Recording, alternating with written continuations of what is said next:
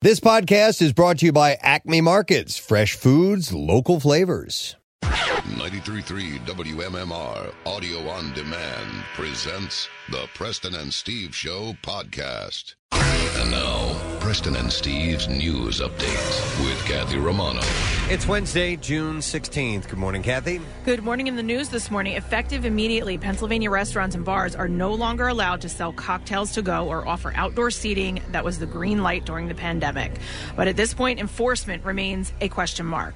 That update came Tuesday afternoon from the Pennsylvania Liquor Control Board after a bill that would have extended both options for businesses was derailed in the Senate Law and Justice Committee. Is it completely dead, or there's still an option, right? Here's the deal. An amendment added in committee to the bill that would have allowed grocery stores, beer distributors, convenience stores, and bars to sell pre-canned cocktails is being blamed for derailing it. So had it stayed with just the restaurants, Governor Wolf said he would have signed it. Can you still buy illegal narcotics on the street? Stop it. Not legally, but yes. Okay. All right. Yes. The Department of State... Curbside service? Yep. Mm-hmm. All right. Of course. The Department of State certified the Pennsylvania primary result, which means Governor Tom Wolf's emergency declaration is expired. Governor Wolf said that with the addition of the amendment, he would veto the bill. Cocktails to go were a lifeline to bars and restaurants during the pandemic, he said in a statement before the amendment was added. Pennsylvanians have embraced this service as an amenity in our Commonwealth, and I support making it permanent, he said. Restaurants spent anywhere from $1,500 to $75,000 to create the outdoor seating setups and hoped that they would be able to remain even as restrictions are lifted. You mentioned enforcement, Kathy, and I remember before the pandemic years ago, there were these end arounds that restaurants would do from time to time where drinks were free. You just had to make a donation to the restaurant. You join a club membership for the evening. And so what types of end arounds are going to happen because this cat is clearly out of the bag? People liked it, so there's a market for it. So, in which way is capitalism going to make this work? Also, in the natural thing of, so a restaurant they make the money on the booze, do they not? Usually, yeah. They mark it up so much. Right, yeah. Exactly. So the PLCB is not an enforcement arm of the state. Pennsylvania State Police have not addressed yet if they will be enforcing the new action. So we'll see what happens with this. After a long battle, the Delaware County Council is now attempting to take a 213-acre crown jewel property in the heart of Delaware County by eminent domain. Councilwoman Elaine Schaefer has been leading the effort to convince council members to take a bold step to take the old-growth forest site along Sproul Road in Broomall and save it from commercial developers. The site, which would become the largest park in Delaware County, sparked a contentious battle since the Archdiocese of Philadelphia decided to close the school that was on the property in 2013 and put the land up for sale. Several commercial developers proposed ideas for the massive site, but they were all rejected by Marple Township commissioners because of opposition from residents and environmentalists. Yeah, this is happy and exciting news for, I think a lot of Delaware Countyans, especially myself, because it's right down the street from where I live. So you're going to have a park area. Yeah. And I mean, this is an enormous area that they had, there were a lot of different proposals that I wasn't necessarily down with. And so this one is great. If they can, develop it into like a better, like outdoor walking park area. A living dinosaur park would be great, right? Wait a minute. So what were the other proposals that you didn't It was developers. Developers. Okay. So they were talking about putting a combination of retail and residential stuff back there. And, and that's right next to a shopping center, in between another shopping center, down the street from another shopping center. We don't need another shopping center in that area. And that area tends to, at certain times, get congested, and it would just, they're crazy. We were talking about this and all over the place, and probably everywhere, President, in Harleysville or wherever. There seems to be some, before the pandemic hit, there was just a really aggressive development plan going on. Yeah, they've started to build in those areas around me. They started buying up the land and getting ready for it. Now they're starting to build on it. But you're right, there was a big grab. So I'm just unsure of how Delaware County acquired the property. Did they buy They don't it? have it yet. Okay. County Council expects to purchase the massive site from the Archdiocese at fair market value. The first reading of the move to take the land will be Wednesday at 6 p.m. during the County Council meeting at the Delaware County Courthouse. Do you know how they plan on getting the money, Kathy? They're going to sell cocktails curbside. It's innovative. So a friend of mine is, she owns, or I forget how it's all so confusing, but a historical site in Plymouth Meeting. It's right off of Chemical Road. You would never know that it's there. It's like hidden behind trees. Okay. And it's a pain. Like as far as like upkeep, and now so they like at one point it was gifted to Plymouth Township, and PennDOT wanted to make it part of the Turnpike. That was all turned down, so they gave it back to her. So now it's back in her hands, and she's like, I just want like, and what am I going to do with this? She like they don't have the money to restore what's on there and do some like big beautiful thing with it. So she wants somebody to come in and do something with it. It's a historical site. Developers can't come on there. Yeah. So she's just like she desperately wants somebody to come and do something cool with it. Yeah. My friend bought a house. It's the home that they live in, and they wanted to do renovations, and it was like a historical home. So they had to jump through all these hoops just to be able to do stuff to their own home that they own. It's crazy. Yeah. Like, and so she has to have some plumbing done on the property, and it's like what they have to go through to do anything on these historical sites. And there's stuff inside of the home too that is so old. And she's like, I want somebody, like she's called museums to say, do you want this? Who can do this? Yeah. Or do you want the stuff that's here? She's like, I'm not throwing it out. Right. It's pretty cool. I mean, it's interesting, but I have a whale's tooth poop knife right here. It's a huge pain in the Revolutionary War.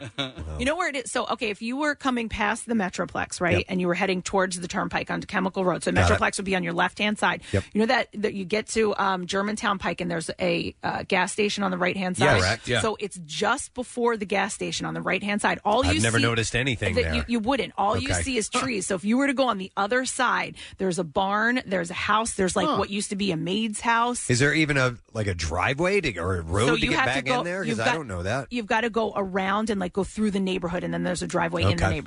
Well, I just learned that there's a farm on the other side of the Yes! The Plymouth Meeting Mall? The Meeting Mall, Preston. Did you know that? Heard tell of it, but I've never verified it. All right. Southwest Airlines said it was working Tuesday to restore normal operations after a technology-related issue interfered with flights for the second straight day. By mid-afternoon, the nation's fourth largest airline canceled about 500 flights and delayed nearly 1,300 others, according to tracking service FlightWare. I had a friend going from Nashville to Denver, and she got stuck in it. She was flying Southwest. It took her 13 or 14 hours to get home. It was Jesus. Yeah, and by midnight last night, she was still not home. A friend of mine on social media, their trip was canceled. They were supposed to be going to somewhere in the Caribbean, and they just canceled their flight. So now they can't go. The combination of cancellations and delays affected about half of Southwest's planned flights for the day. The Federal Aviation Administration held up all Southwest departures for about 45 minutes while the company worked to fix a computer issue, an agency spokeswoman said.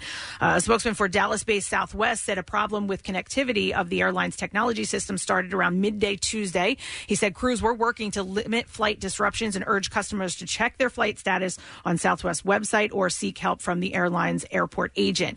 On Monday night, problems with a third-party weather data provider caused Southwest to delay about 1,500 flights. Delta Airlines and Alaska Airlines reported separate technical issues that affected customers trying to book flights. Some Delta customers complained on Twitter that the only seats that were available were first-class seats to purchase on the airline's website. Airline technology systems are vulnerable to glitches and outages that sometimes snarl thousands of flights. In the last few years, a router failure crippled Southwest for days, and Delta employees at one airport dragged out an old dot matrix printer to make boarding passes. Airlines use huge, complicated IT systems that do everything from help operate flights to running mobile apps, and they are often overlaid with new programs. In sports this morning.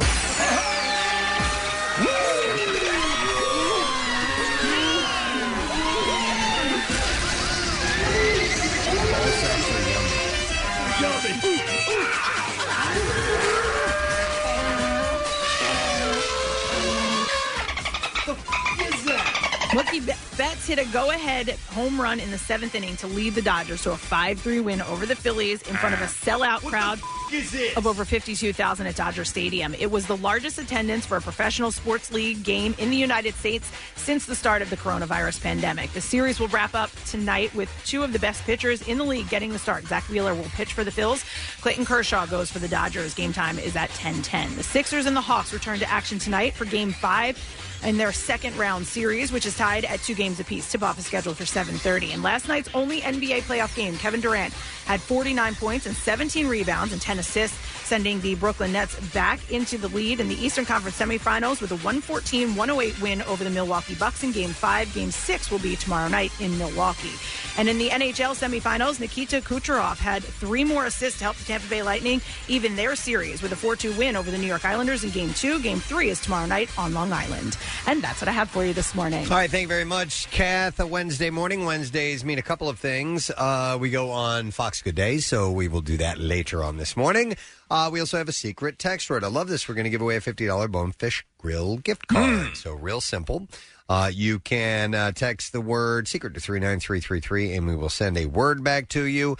And we'll ask you to call them later, and we'll also have a secret text word. You should try their newest shrimp Rangoon salmon, featuring wood-grilled salmon with a creamy shrimp Rangoon topped with seasonal Key West tuna and pineapple glazed shrimp paired with a refreshing watermelon martini. Wow. Okay. Sounds damn good. Yeah, How about that? What is a Rangoon? I always got crab Rangoon at this Chinese food place that, and I didn't know what Rangoon was. I just knew that I liked it. That's a good question. I always assumed it was it's wrapped in a wonton, so maybe it's just what you call the mixture of that, which I think has like a cream cheese type thing. If my risk can go to my desk, I have the big book of Rangoon. You do? Book of Rangoon.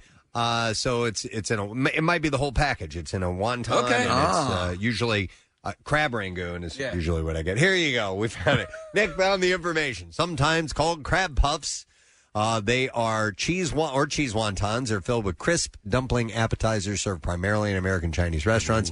Fillings made with a combination of cream cheese, crab meat, scallions, onion, garlic, and other flavorings. Yeah, I'm a Rangoon fan, guys. I love them. They were go-to hangover food for me and my friends back in the day.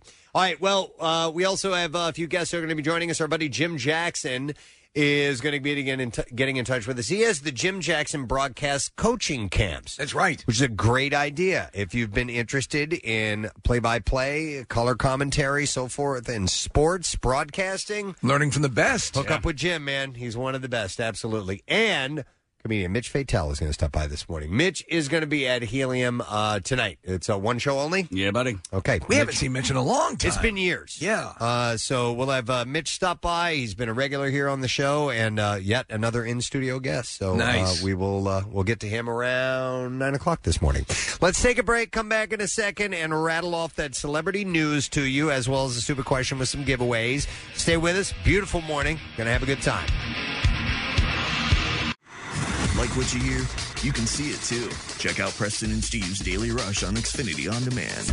The most hated jeweler in America makes it so easy to get engaged. Meet the beautiful, classy, and brilliant Krista. She's Steven's most loved engagement ring and will dazzle. She takes the stress and guesswork out of finding the perfect ring. A bright white, high-quality, round brilliant diamond in a classic solitaire setting. Meet Krista today, starting at under $700. Online at IHateStevenSinger.com or at the other corner of 8th and Walnut by appointment only. Free shipping and interest-free financing. It's so easy. Steven Singer Jewelers. That's IHateStevenSinger.com.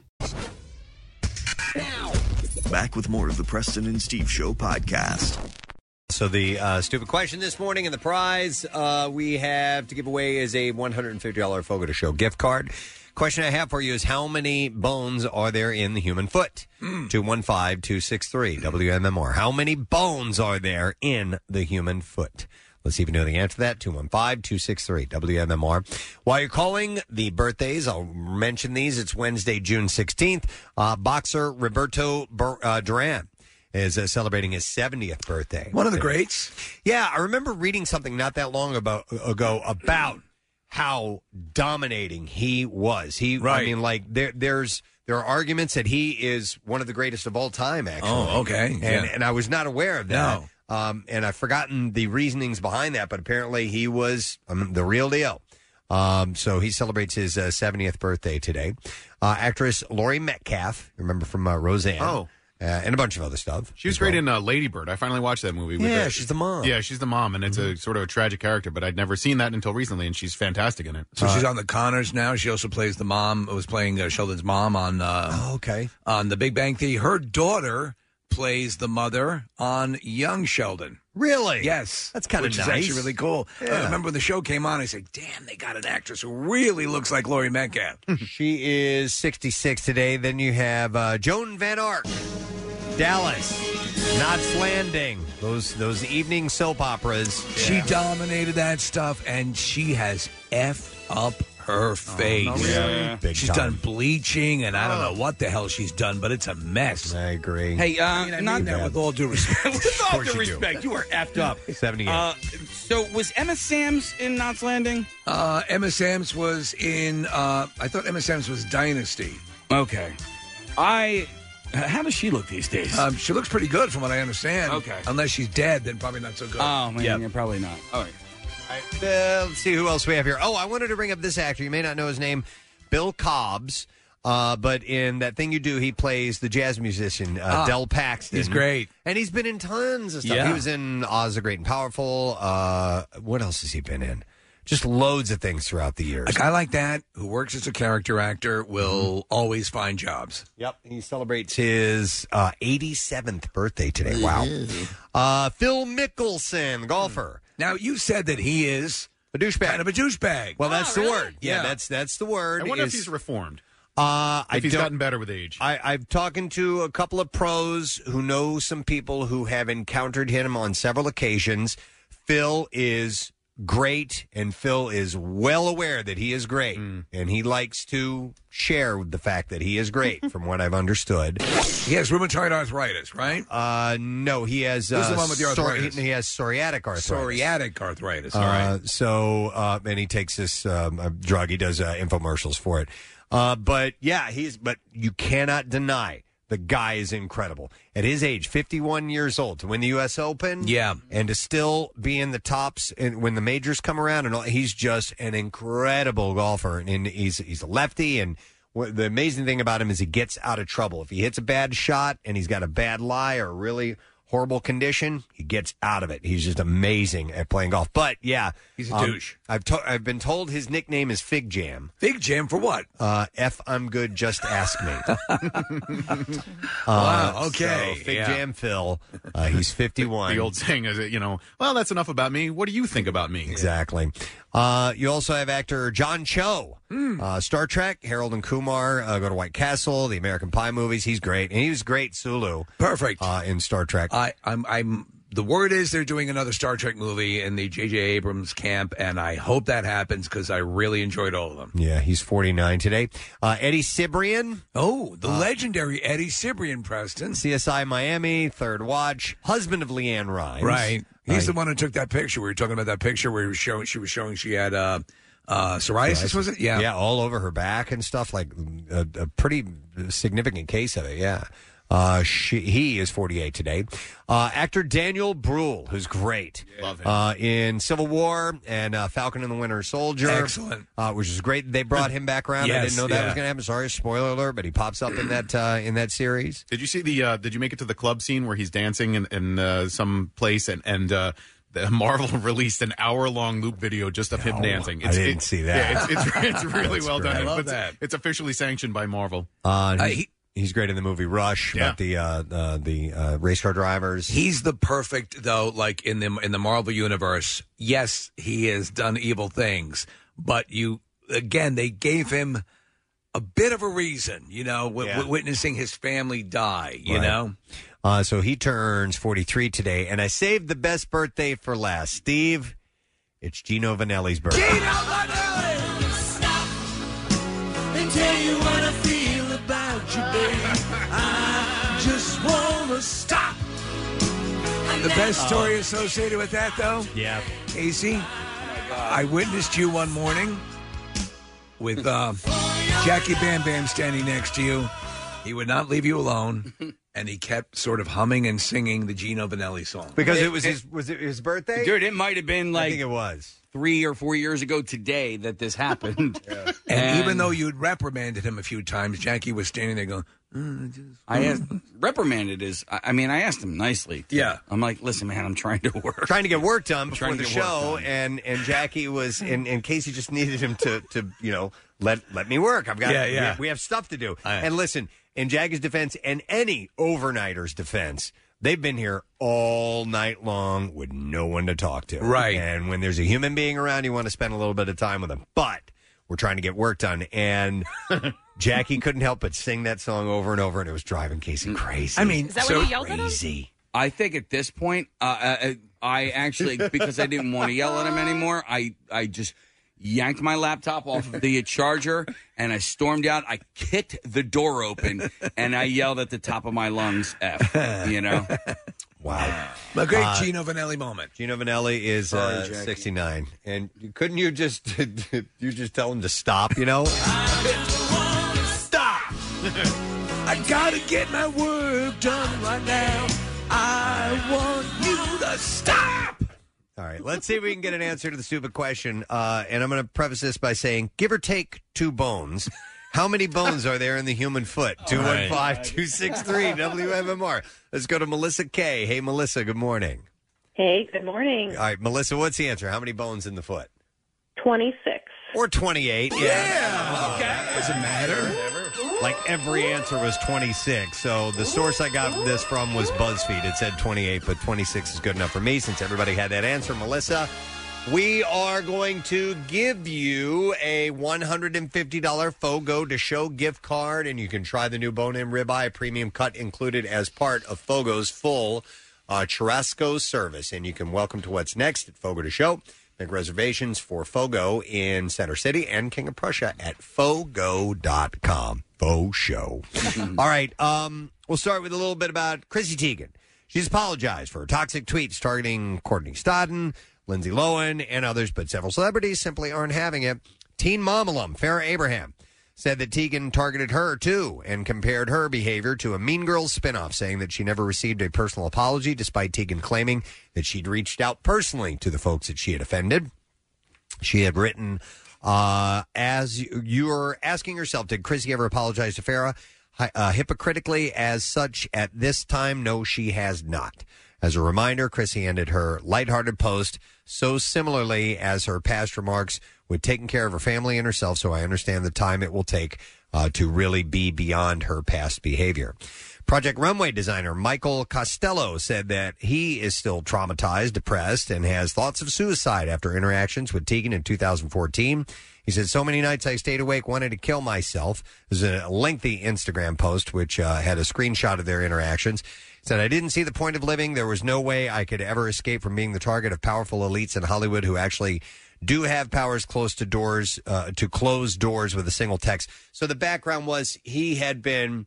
Somebody had photoshopped something together that made him look like he was... Like he made a racist comment, which he had not made. Yeah, and he hadn't, and she jumped on top of it, and they had a back and forth, and she was not budging at all. So he's saying that... he said, I'm not out for revenge. I only wish to speak my truth because I've been silenced for so long. He said, I'm still waiting for Chrissy Teigen and anyone who bullied me to reach out to me. If they truly acknowledge that their actions are wrong, I welcome them with open arms to have a real conversation. But Leona Lewis turned the tables on him. Oh. On Tuesday, the Bleeding Love singer claimed that that he refused to dress her for a charity fashion show because of her size. On Instagram stories, she wrote, when I got to my fitting, I was made to feel very awkward and uncomfortable as the dress was a sample size, and he and his team clearly did not want to alter it to fit me. It came as a total surprise because weeks prior, I was told that they would make the dress work for me. That son of a bitch. At the next fitting the night before the show with no explanation at all, Michael refused to turn up. He no longer wanted to dress me, and he abandoned his commitments to me and the show, which made me well aware that I wasn't the body type required. Dear Nick. God almighty. I know. Kill him. Kill him! So Eddie. Kill him all! That continues. Keep in mind, folks, just a just a reminder, when you post things, it's a paper trail. Yes, it sure is. That stuff is written in. Yes. So just keep that in mind it lives on forever. As your fingers are dancing across the keypad today. No one's ever going to read this. Right? Yeah, exactly. Yeah, when they do a forensic background check. Yeah. Current and former BBC executives have been under fire from politicians in the UK after an inquiry denounced the deceitful way that journalist Martin Bashir obtained an interview with the late Princess Diana in 1995. We all know this story by now, right? Here. The interview, dubbed one of the biggest crimes in the history of broadcasting by Lord Britt, has been blamed on the divorce, her divorce from Prince Charles. It's an absolute travesty. Yes, Lord Britt says so. Martin Bashir is scum and smegma. What? Smegma? Absolutely. Repulsive individual. What? The crime he has levied against humanity makes him worse than Hitler and Mussolini. Wow. Thank you, Lord Britt. He is worse than the bubonic plague. He's a cancer. BBC Director General Tim Davie and two of his predecessors, Tony Hall Where's my Hot Pocket? and John Britt. He gets a little cantankerous. And he hasn't had his morning Hot Pocket. So is it Brit or Bert? Because it's written two different ways. Is it not? Bert. Oh, I'm sorry. These are two different people. You have, Is it? You have Lord, One is Bert and one is Ernie. Lord. Lord Bert and Lord Ernie. It's Ert and Bernie. Ert and Bernie. Yeah. He believes that his rubber ducky is the one who makes bath time so much fun.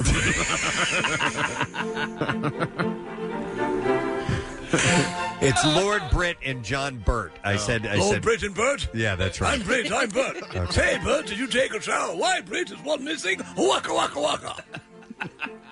Oh, Casey, then it says Lord Burt right here. Come on! It's okay. Son of a bitch. Your prep service gave you the wrong answer for the trivia question. Yeah, they're on fire at Pulse Entertainment, aren't they? Uh-huh. Lord Burt called the episode an absolute horror story. It's a horror story. And it should never have happened. All A three travesty, an abomination. All three admitted Bashir Worse than World War II. should not have been rehired. So, wow, okay. Maybe the guy's name is Bert Britt. That'd be That'd be so cool. Burt Britt. Bert, Britt, pleased to meet you. All right. Lin-Manuel Miranda has apologized for the casting of In the Heights. Critics have noted that only light-skinned actors were cast as the stars, while dark-skinned actors made up the backup parts. One black character, Benny, is played by a non-Latinx actor, Corey Hawkins. Miranda said, I hear that without sufficient dark-skinned Afro-Latino representation, the world feels extractive of the community we wanted so much to represent with pride and joy. In trying to paint a mosaic of this community, we fell short. I'm truly sorry. I think, listen, I get where everyone's coming from, but I think this, like, the intention here was, you're highlighting a culture and a people and trying to do it in a really nice way, and you can't get everything right all the time. Every time. And that's the point that a lot of people were commenting on. They were saying that, look, you had done a lot. Come on. Of representation with Hamilton alone. Hey, I watched Roots. There were not enough Swedes. And so you don't have to every single time. It depends on the story you're telling, you know? So, exactly. So anyhow, he's apologized. I don't think anybody's really wigging out about it or anything No like one that. should wig out. No wigging, please. I bring this up for you, Steve. Kristen Cavallari. Yeah. She's doing her best to keep things civil with her estranged husband, Jay Cutler. Except he's trying to take her business. He does not deserve it, Kathy. I know you agree with me. Why not? He was not an active participant in the creation of Uncommon She would like Traits. bring things to him, and he, at least on the show, he would bring things. She would bring things to him, and he'd be like, Okay, yeah. so suppose she didn't have anything, and she wasn't Kristen Cavallari of this fame, and they got a divorce, and then she got half. What would normally happen? She would get half of his assets, even though she never threw one touchdown pass. They both came into the relationship with a lot of money. But why is it okay the other way around? We see this happen. I get it. You want violence against Kristen Cavallari. I get it. I do. Okay. I'm just simply saying. What's fair is fair. No, absolutely. She should have half of what he has, and he should have half of what she has. They had agreements. Apparently, there was a at the beginning. I don't even know if they had a prenup. I thought they did. about splitting of assets. But I don't know. I just seen this happen time and time again, where somebody who did not throw one 3-pointer in through the hoopy, or didn't throw one touchdown pass, or hit one home run, gets half of whatever. It's so stupid though. They both have money, like just crazy part money. ways. You Crazy keep your football money. money, and she'll keep her jewelry money. Yeah, but what if she has more? Well, listen, he through his endorsements and stuff, and through all his NFL career, He's gonna be fine. set many times over. She's set many times over. Well, she says she's doing her best. She said, I only have my kids half of the time right now. And she said, I have them every other week. The Uncommon James founder and former NFL player share sons Camden, Jackson, and Sailor. You know, I kind of like Jay Cutler. I mean, on the show, I thought he seemed like a nice guy. It just seemed to me, if you watch the show, Preston, He seemed like a nice guy. that they had literally hardly anything in common. He's the ultimate stay-at-home play with the goats, and she's going out, to all these things. Not that he wasn't. I don't know. You watched more than I did. From what I watched, I thought he was kind of dickish. I don't really care for the guy, to tell you the truth. So it's. You mean you care for the So apparently they signed a prenup, Steve, it says here. There you go. In this.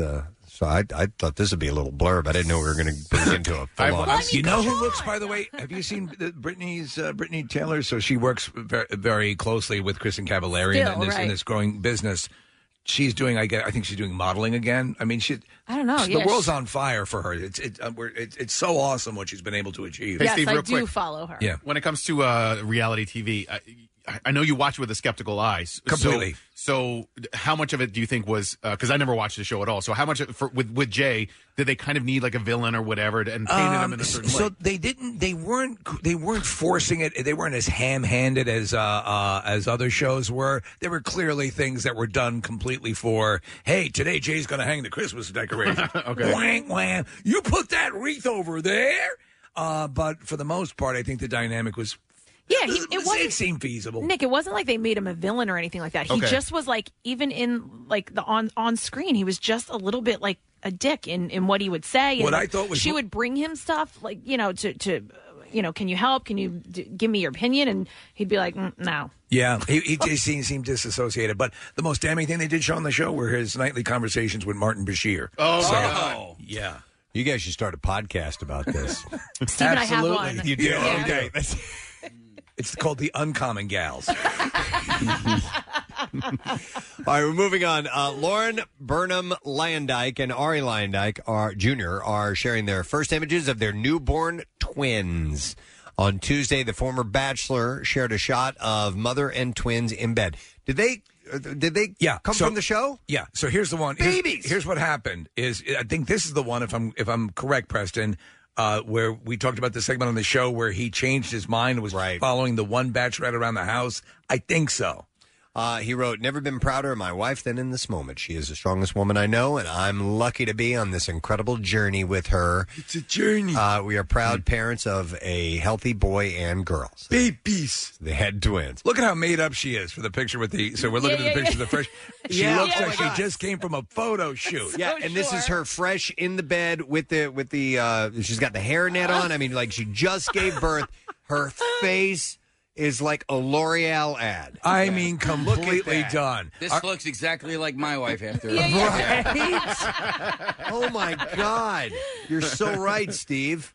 Oh, my God. That's funny. ridiculous. However, I will say sometimes when women have a C-section, if it's scheduled and quick, like they can. Okay, they look had a little twins. bit Maybe it was than, a C-section. Yeah, I didn't see that Still. here, Kathy. So you're right. It's and like hours of pushing. of working. And, yeah. Wow. Okay. Did they give an epidural and Botox at the same time?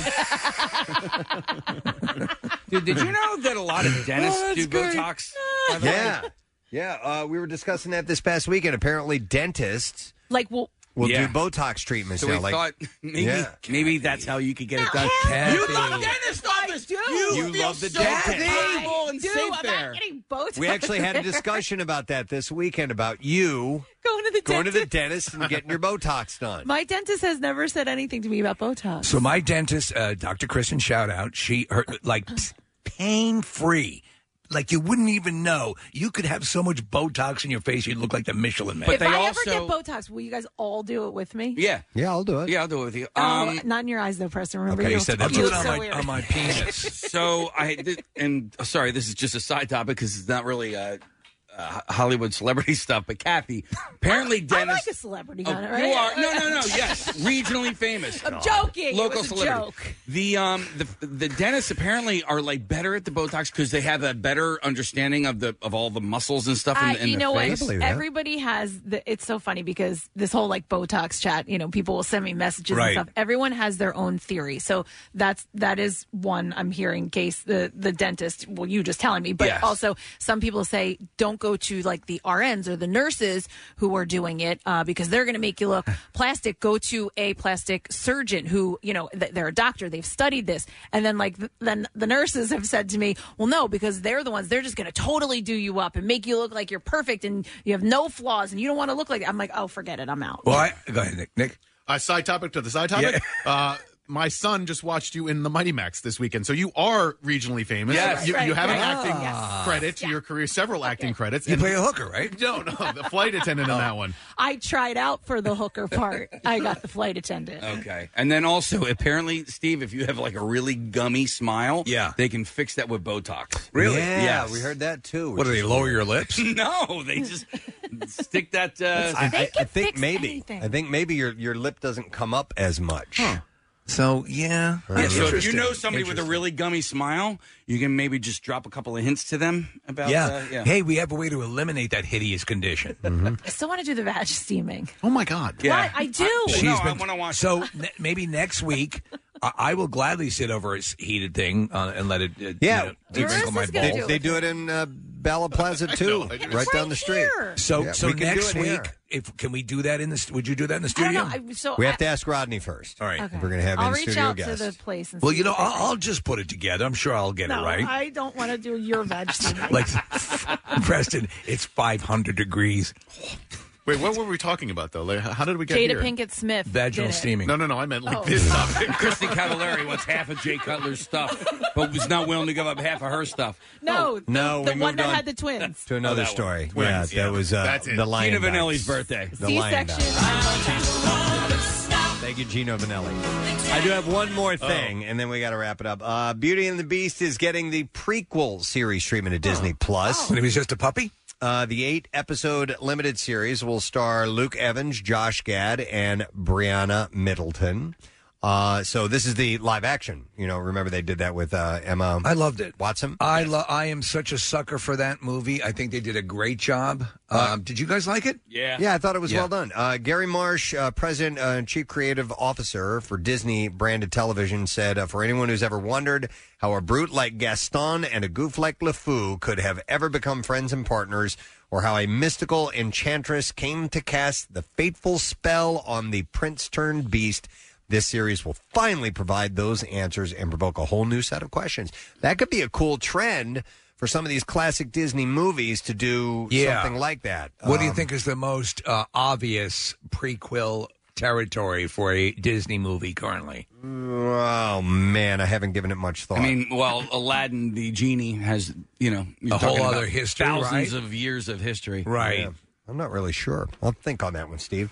We got to get to the clips, yeah. So the new series Physical stars Rose Byrne as a quietly tortured San Diego housewife who finds a unique path through aerobics.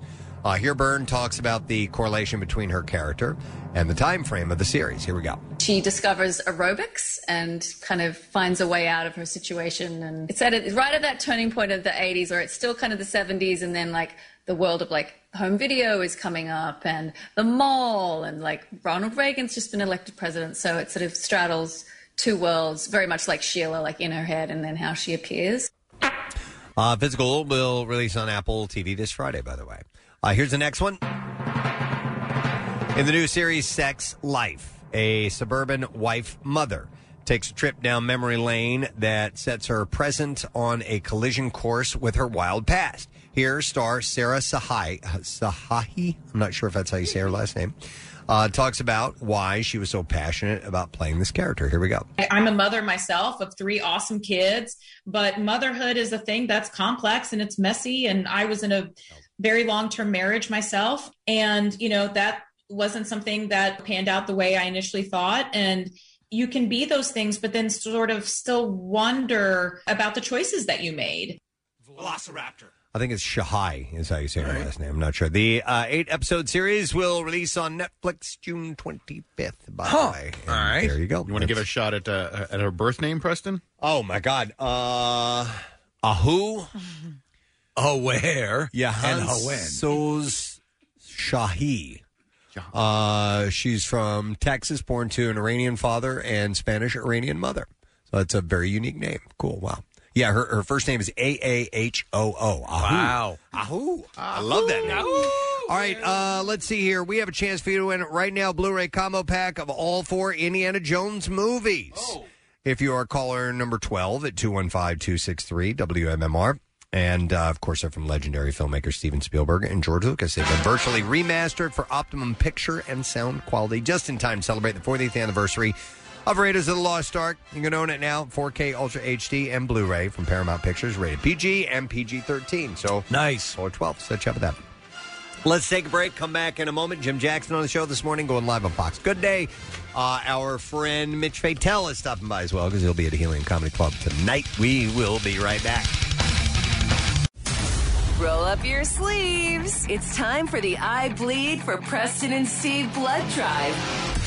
Hey, gang, this year's event is this Friday. Make your donation appointment now at WMMR.com. And then cut out early on a Friday to help those in need. Choose from 2 locations, the Greater Philadelphia Expo Center in Oaks, or the Event Center inside Live Casino and Hotel Philadelphia in the South Philly Sports Complex. Donors get the newest Preston and Steve t-shirt, juice provided by Everfresh Juice, and the pride of knowing you've made a difference. Appointments are required for safety protocols, so sign up today at WMMR.com. The 16th annual I Bleed for Preston and Steve Blood Drive, benefiting the American Red Cross. Sponsored by Recovery Centers of America. Get addiction help at recoverycentersofamerica.com. And 93.3 WMMR, putting Philly first.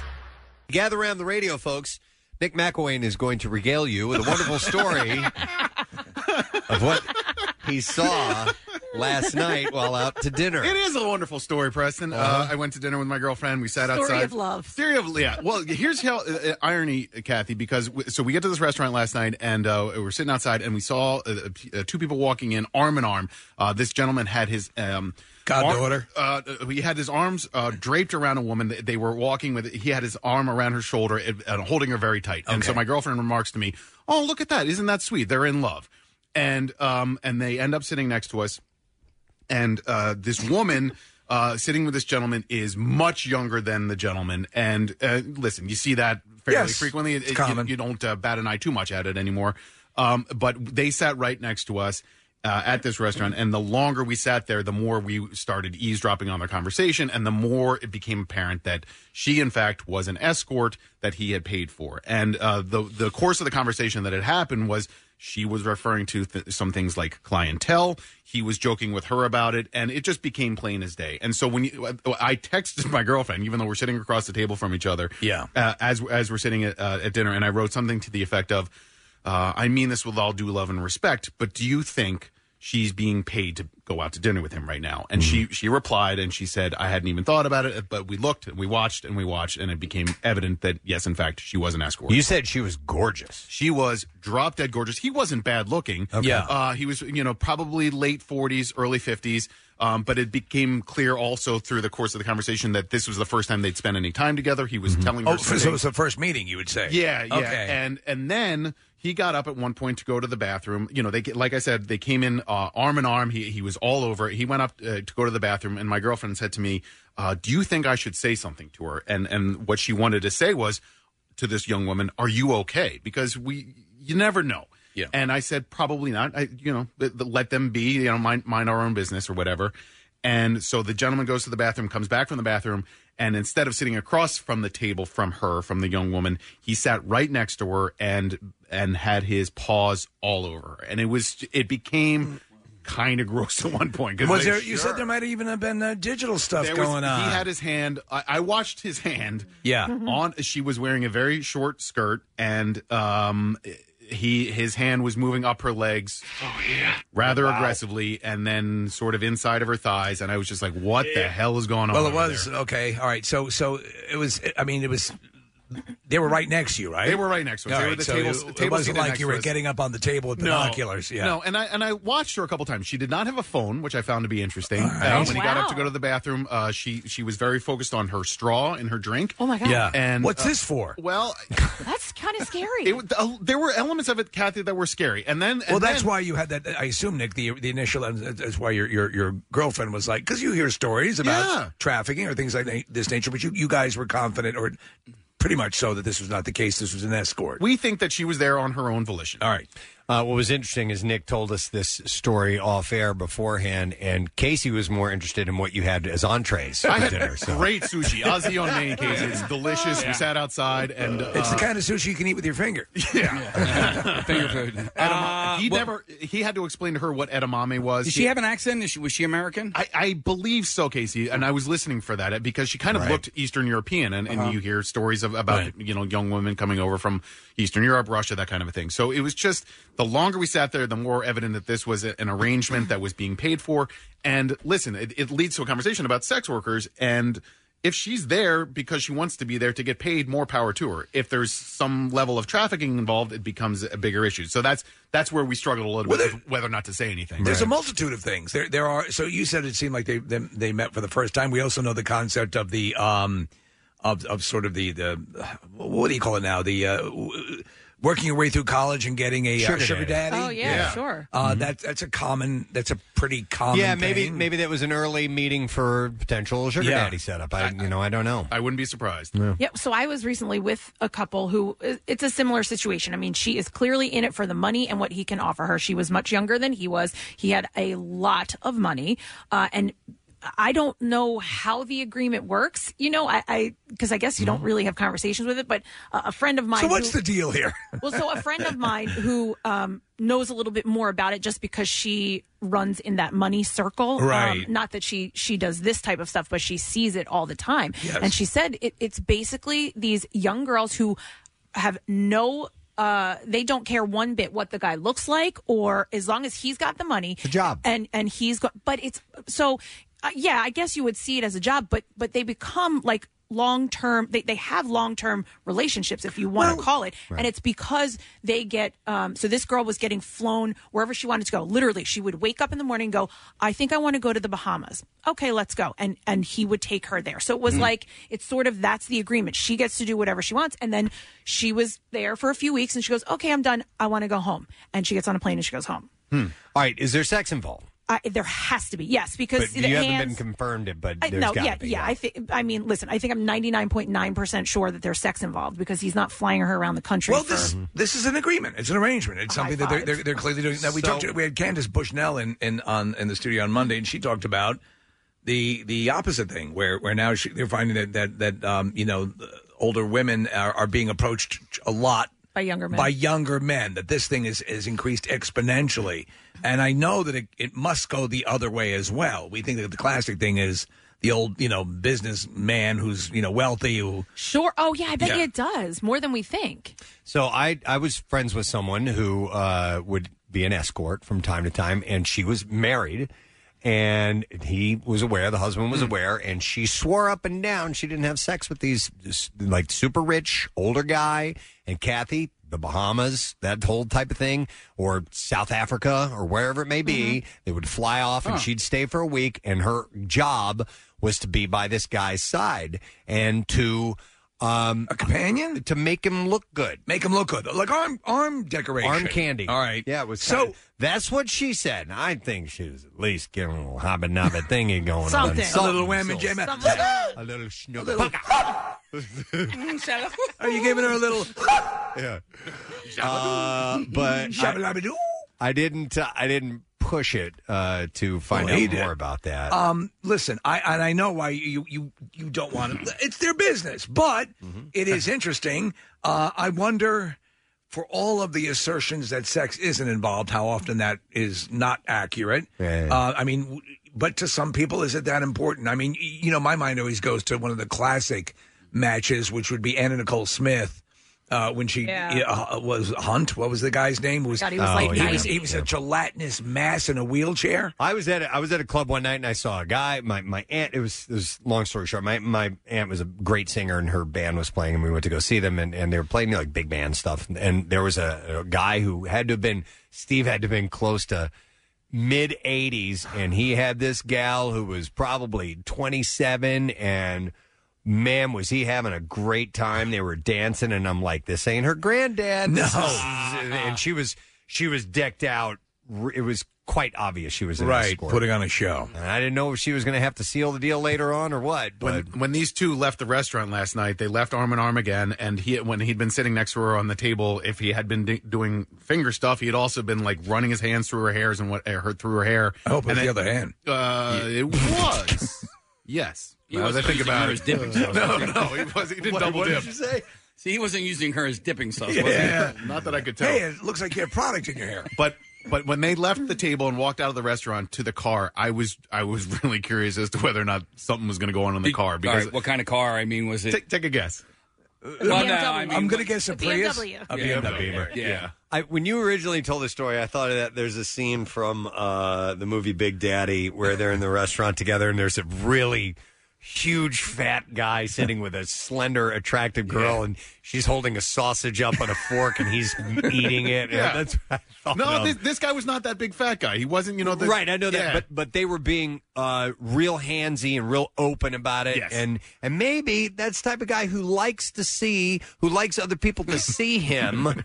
I think you're 100% right. He wanted to be seen with his hands all over this young, attractive woman. This is also this is right out of Pretty Woman then too. So the guy like a rich a guy who simply needs an accoutrement, so to speak. You're right, transaction. And that's what it's. That was the setup in that movie. All right, I got some calls. I'm going to go to Frank here. Hey, Frank. Good morning. Gadzooks. Dude, what's up? So, me and my buddies were walking around Atlantic City. It's late at night, and a prostitute, a lady of the night, comes up to us. She looks like LaToya Jackson. It literally might have been LaToya Jackson. It could have been. At this point, it could have been LaToya. When LaToya was, having some money issues, Yeah, so we'll just call her LaToya for the rest of the story. So LaToya, and if we want to have some fun, and we're like, no, we've been drinking. We're just going to go play Catan. And she's like, oh, I love Catan. Oh, my God. So we kind of jokingly go, do you want to come play with us? And she goes, if you pay. And we go, this is too funny not to do. So that's what we did. So you hired a prostitute to come play Catan with you. And then we talked about later, we're like, could we have gotten arrested for that? We're like, no, it's Catan. Hey, that's fine. Frank, for those who may not know Catan is not some Atlantic City casino board, a table game. No. It's a board game. It's literally a board game. It's something we do a lot is we play Catan, and we I were do going too. to see anyway, and we were like, hey, let's just bring the game after we're done gambling. Oh, my play God, around the Catan. Oh, my So God. that's what we did. Oh, let me ask you, Frank. Did you get a chance just to chat with her? Was she candid about the lifestyle at all? She was talking, and she needed. If you've ever played Catan, she needed wood, and nobody would trade her wood. So she's like, I'll do things to you. And we're like, no. Wait. She was going to offer up a handy for some wood in Catan? But then she played the Monopoly card and took it all anyway. So we were like, That's not in the rules. That's hilarious. Crafty hooker. All right, Frank, how much did it cost you to pay a hooker to play Catan with you? $80. $80. Listen, It's for the story. For the story alone, that's well worth it. Yeah. And I mean, hey, she didn't have to get to do that. And she Dude, got to have you've opened up a whole new avenue, Preston. Yes. What if that becomes the chic thing to do? In Like Atlantic get a City? hooker to come back to your house and play Hungry Hippos. That's funny. And Frank, she knew the rules? She had played before? Yeah, we didn't have to explain anything. Oh, my God. She How knew long- her way around the board. How long did she stay? Yeah. How long did she stay, Frank? Huh? How long did she stay? The game takes 2 hours to play, by the way. Yeah, she probably stayed like 2 hours. That's Like, a full game. and we also gave her liquor, but like we threw that glass out. We were like, no. Okay, so I still That's have a couple great. questions. A, who won the game? My one friend Nick, he always wins. What a Okay. jerk. All right. And then B, did she have any security with her or anything along those lines? No, but she was texting a lot, and she was like, "Sorry, it's my daddy." And then like we were like, "Oh, why is this is a grown woman? Why is her father?"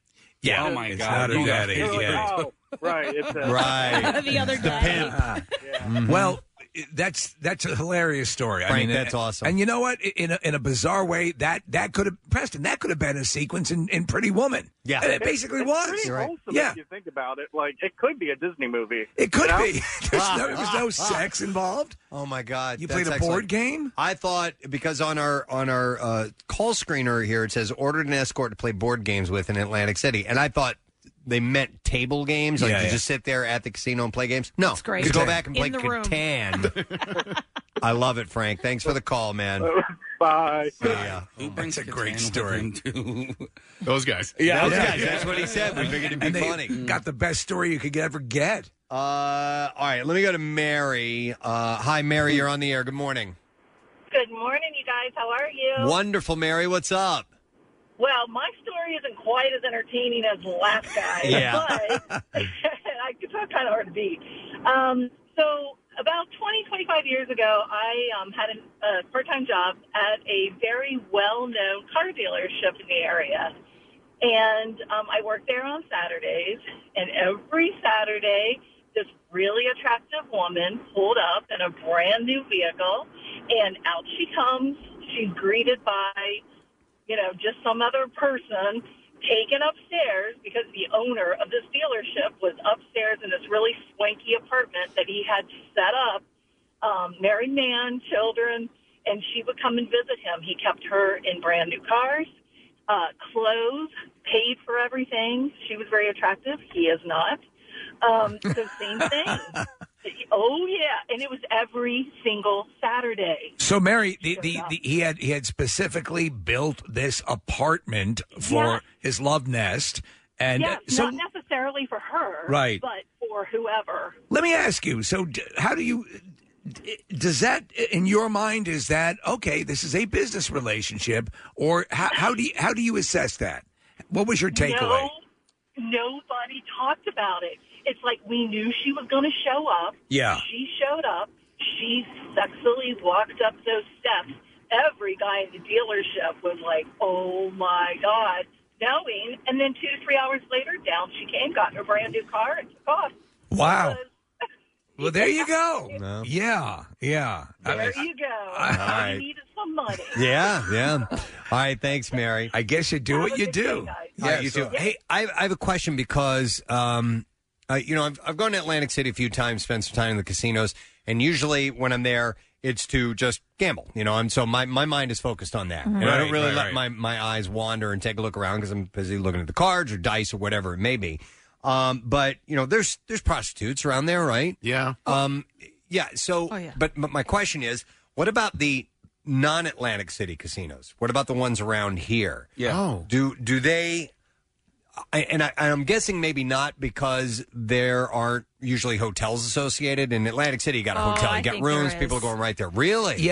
So the one in Bucks County. Well, I guess we don't want to name. You don't have to anyway, name names, but anyway, yeah. Along that road, I mean, part of that road is known for that. So it's a little further. Okay. It's a little further down. It's a little further away, but you can absolutely see them. So and there are hotels not associated with the different casinos, but they are right there. Okay. So Listen. I don't know, but my guess is it happens. I think it's a safe bet. I also know that you would imagine the casinos would actively look to keep that from happening because that could affect their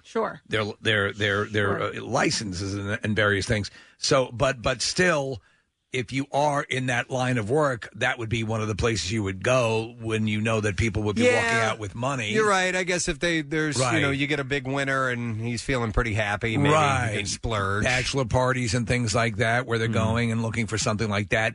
It's funny though. I associate that more with firmly entrenched city, casino cities, as I would those places. Right, right. In other words, do hookers routinely hang outside places that sell lottery tickets? Right. Yeah. On the off chance that you get a big winner. Like, Or a scratch. are there hookers outside shows right now? Yeah, even just where they're just selling the scratchers, because you might get lucky. You might get $100. Well, there's a text that came in that said, if there are casinos, there are hookers. Yeah, and I think that's probably accurate. Okay. Interesting. So, Yes. Preston, you pointed out something, too, that Nick didn't even think about.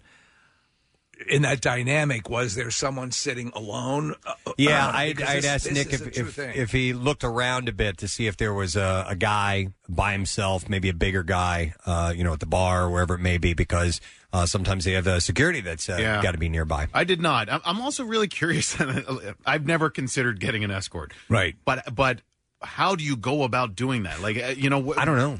And this Well, is did they shut that down on Craigslist? Didn't they have yes. Okay. There was a crackdown, but once there's a crackdown, there's always ways for that to resurface. And I've heard that OnlyFans is a way to advertise that type of business On the OnlyFans system? Yeah, and you can use it as a way to advertise sex work. And listen, sex work is work. It's just an interesting line of work, and I think that's why we end up talking about it. I wonder how much of the industry or how much of this, though, is literally someone who just wants a companion, a very attractive partner to go have dinner with them. Yeah. Or to engage in conversation. Right. Or anything of that nature, but they do want someone who is attractive. By this guy's body language last night, he was not just looking for conversation. He was looking for sushi. While it seems unlikely, I'm sure there are people that just want. Yeah, I know, but I mean, it's probably percentage-wise a lot lower than the other. But I'm sure that there are some. So yeah, it's interesting that you saw that, Nick, unfolding right before you. Yeah, and it really does spark. It made for a great conversation at dinner last night. We had a lot to talk about and a lot to listen to. And how close were you guys to their table? As close as I am to Steve. That's kind of close. 4 or 5 feet away. So, what were the topics of conversation? I assume it was like Tiger King and stuff like that. No, I didn't hear that. He defined edamame to her and let her know what that was. They talked about travel. She talked about some of the places that she'd been with other clientele. All right. And it was really open. I mean, they were honest with each other. And Right. she was saying that she'd been to the Bahamas and to Mexico with other clients. And he said, listens to the Preston Steve show. Huge fan of the show. She was wearing Gadzooks panties. I bet you we have escort listeners. I guarantee you. Well, there's a couple of texts coming in from different numbers that say there's a website called skipthegames.com. All right. Skipthegames.com. And that's where you'll find your escorts. Okay. I'm sure it's one of many places that you can find the escorts. What's funny, too, is, and I've seen this before, is sometimes porn stars will come into a town and essentially set up a little bit of a residence at a hotel, and they'll put out via their social media, hey, going to be in so-and-so, and then you click on this link and you can discreetly, with a porn star, someone you've seen in videos, who will sleep with you. Wow. Now, I'm sure it's going to be really, really expensive. Right. Unless you have a coupon. But you can do that. Hang on, let me go to Matt. Hey, Matt, good morning. What's going on, brother? Yo, buddy, what you got? You guys rock. Thanks, man. Appreciate it. There's actually a website called Listcrawler. Ever since Backpage went down, you can actually go on this website and people leave reviews on how their experience was and comments like, this girl smells, or this girl's great. This girl smells. And the name of the site is listcrawler.com? Listcrawler.com, yeah. You can go through and they had the prices and everything. It's This great. girl smells like burned rubber, Preston. I think I know her. Is it for? It's for, I assume, like men seeking women and women seeking men and men seeking men. Is it the whole menu? I've only seen women on there. I've only seen men seeking women. Okay. Just the stinky ones. You want to be fair. All right. Yeah. Thanks, Matt. Appreciate it, brother. No problem. You guys rock. Have a good one. All right, you too, man. Wow. Okay. Yeah, there's a She- whole world. stinky. This girl smells. Yeah. This one has a snaggletooth. Oh, here's somebody texting. There's another website called skipthecatan.com. So you can take a look at that if you want to. All right, very interesting, Yeah. Nick. Well, I'm glad you were entertained by that. I would have been, I but would really like to get a follow-up from them, so I'm going back to that restaurant again. somebody did text in earlier saying that even if it seems awkward, it's okay to ask somebody, is everything okay? I think that's accurate. Oh my God! Listen, I would prefer to err on the side of caution. Absolutely, Right. I wouldn't care. But think about how offended somebody would be if, like, yeah. they are actually dating a. That's why you do it like right before you leave in the restaurant. Yeah. After you get a check. Excuse me, you are a delightful couple, but I need to ask your lady here: are you being abducted? I wonder if you could say something to your server. Yes, because they might look for. Yeah. Well, no, they might look for a. Well, yeah, that's right. They might kill their tip, right? But they might Listen, look for an opportunity to do Who it. cares if you? I mean, I wouldn't care if that person is then offended. Fine, but like on the off chance, because it happens more than we think. The human trafficking and you guys talked about people from different countries, but here in the United States it happens. All right, we got to wrap because we got Fox Good Day to go to. So we are going to take a break. We're going to come back in just a moment, do that and the bizarre file. So stay with us. We'll be right back. Get social with Preston and Steve and WMMR. Facebook, Twitter, the usual places. Summer's here and your local Acme is stocked and ready with the freshest meats and produce. It's the perfect time to fire up the grill, take in a game, and discover why summer is better with Acme. Skip the line and shop online at acmemarkets.com. An experienced Acme associate will carefully select your order and bring the groceries right to your car. Place your first online order and get $30 off when you spend $75 or more. Limitations and restrictions apply. Visit acmemarkets.com for details. The most hated jeweler in America makes it so easy to get engaged. Meet the beautiful, classy, and brilliant Krista. She's Steven's most loved engagement ring and will dazzle. She takes the stress and guesswork out of finding the perfect ring. A bright white, high-quality, round, brilliant diamond in a classic solitaire setting. Meet Krista today, starting at under $700. Online at IHateStevenSinger.com or at the other corner of 8th and Walnut by appointment only. Free shipping and interest-free financing. It's so easy. Steven Singer Jewelers. That's IHateStevenSinger.com. Back with more of the Preston and Steve Show podcast. Real quick, I think there was a shout out I wanted to get to, and also mention that there's a new Daily Rush video that's available, and it is called Mustard, Watermelon, and the Edge. Oh, yeah. And the connoisseur test tastes mustard on the watermelon reveals the return of the edge, not that one. You can watch that now at Punchline. Or no, at PrestonandSteve.com, and it's sponsored by Punchline. Philly's Fishtown First Comedy Club, Restaurant, and Bar. I'll get this right one of these days, folks.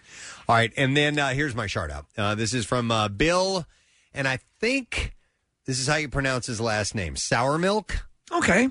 It's SAUERMILCH. That's how I'd say it. Or Sour Milch. Yeah. Anyhow, he said, I was curious if you could find time to give my oldest baby girl a big nasty shout out for her birthday. Last November, she became a big sister and has been such a help from changing diapers, feeding her bottles, purees, and being sure that she is dressed correctly because Daddy is not nearly as good at it. Her name is Audrey Sour Milk, and she'll be turning 9 on July 11th. So, July 11th. Okay. Well, we're getting just a little bit ahead of it. Well, I've gotten a lot of these. Yeah. When people ask for a specific date, you need to understand. Yes. It's hard for you to get it, and if you have it right in front of you, you're going to act on it then. Well, I thought it was June 11th, and now I see July 11th, and I'm starting to get stacked up because people are starting to put specific dates on these things, and I've tried to be good about it lately, but now they're going like a month in advance. Gang, I'll never do it. Like the week of. Send it to me, all right, and we'll see what we can do. So if you're sending a month or two in advance, it'll get lost. Trust me, that's just my organizational skills. But anyhow, we're going to do this one now for Audrey. He said, I know she'll love to hear it on the radio and hear how proud I am of her. Also letting her know how much she means to me would make this birthday one for the record books. Love this little girl so much and is such a happy go-getter. It would be amazeballs. He says. So, anyhow. So just, listen all the time. Record every show. Yeah. That's all you got to Save do. every podcast, and you'll get it eventually. All right, let's do the Bizarre File. WMMR presents Preston and Steve's Bizarre File. Brought to you by Horizon. With Horizon Services, you can have a brand new system installed as soon as tomorrow for up to $1,800 off. Visit horizonservices.com.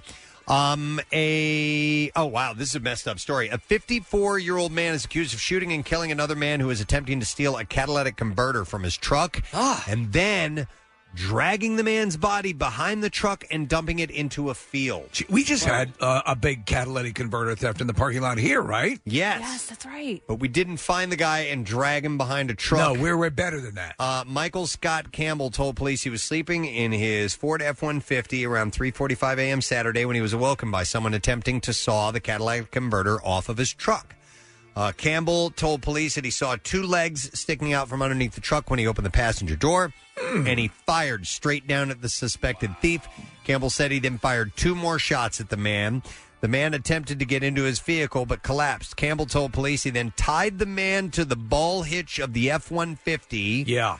Campbell said he dragged the man into a nearby field and left him. Okay. Campbell told police the suspected thief was still alive and talking when he was tied up and dragged to the field before being abandoned. While officers were interviewing a witness, a white Ford F-150 drove past the location and was pointed out by the witness. Officers pulled the F-150 over. Campbell's vehicle was impounded and searched. So this guy was going to leave, but fortunately a witness saw the whole thing. Investigators discovered a Browning Hi-Point 9mm pistol in the F-150 and green rope, that visually matched rope found at the crime scene. Campbell is accused of second-degree murder and kidnapping. He's also a previous felon. He's had convictions before and is prohibited from owning firearms. Police say the grisly homicide is the latest chapter of increased incidents of catalytic converter thefts. Jeez. This guy... That's heavy duty. Took the law into his own hands. Probably enjoyed doing it. Yeah. Is what it sounded well, like. So, yeah, from what he did. You're going to tie the dude to the trailer hitch and drag him. That's messed up. American middle distance runner Shelby Houlihan says that she's been banned from athletics for 4 years after testing positive for a prohibited substance, which she blames on a burrito. The 28-year-old said that she was told in January the anabolic steroid nandrolone had been found in a doping sample.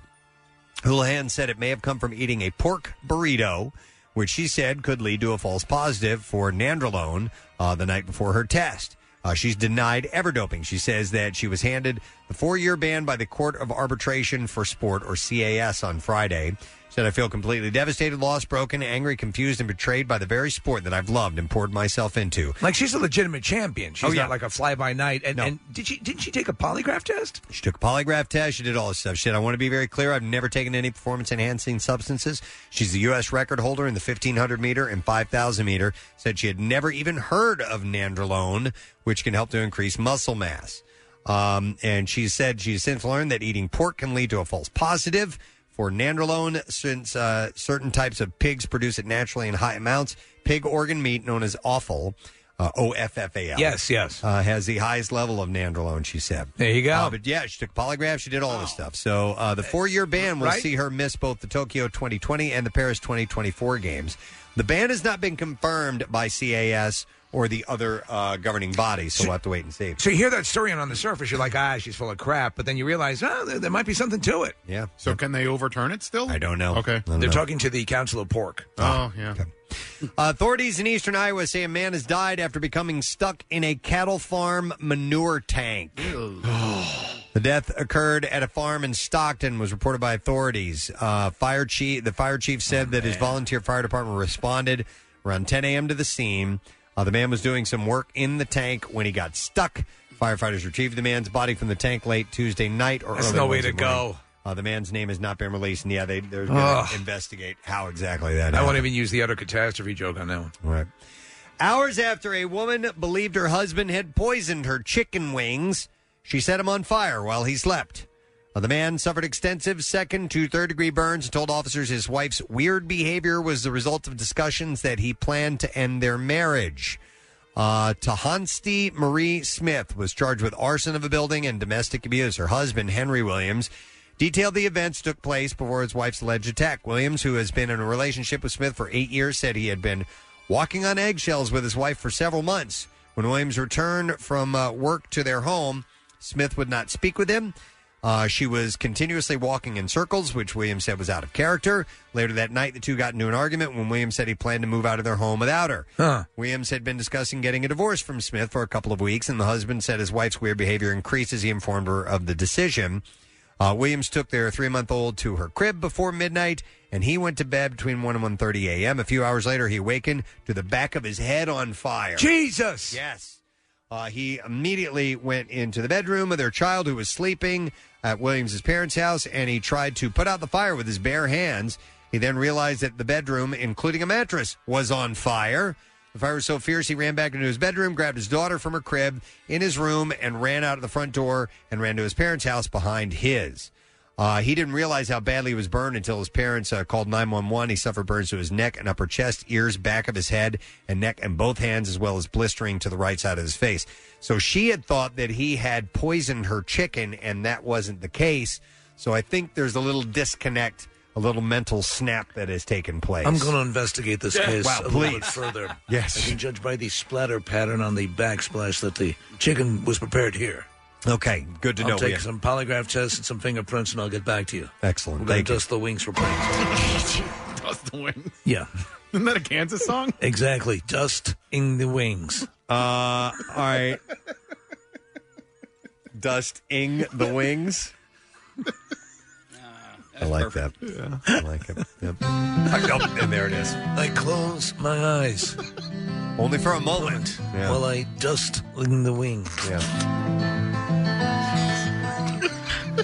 This one goes out to that guy whose head was on fire.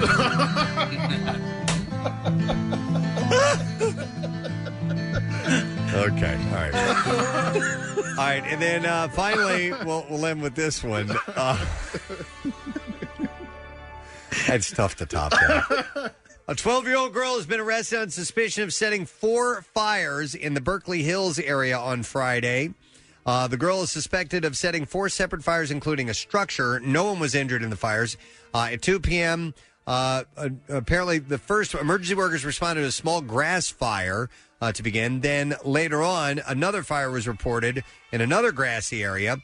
While handling that fire, emergency workers were notified of another fire of dried leaves, and eventually they responded to a structure fire later on that afternoon. That's a lot of fires. This is a 12-year-old girl. Yeah. After Little additional arsonist? investigation into the fires, emergency personnel were able to identify the suspect as a 12-year-old girl who was later arrested, and I really don't have any other I think details. I found the accelerant. It was a chicken finger dipped in kerosene. Wow. All right, there you go. That is what I have in the bizarre file for you.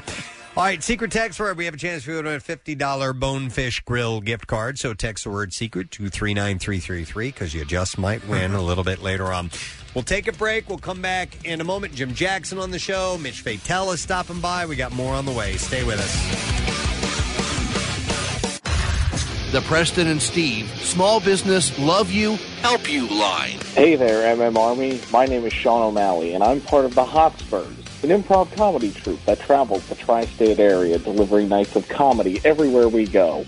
If you're a fan of Whose Line Is It Anyway, you'll love our performances that consist of short form, long form, musical, and audience participation improv that's sure to leave your side split. We do parties, lessons, corporate events, and can perform in practically any setting. You can reach us at The Hotspurs Improv, all one word, at gmail.com for more information, or find us on Facebook, Instagram, or YouTube. Just look for the big H.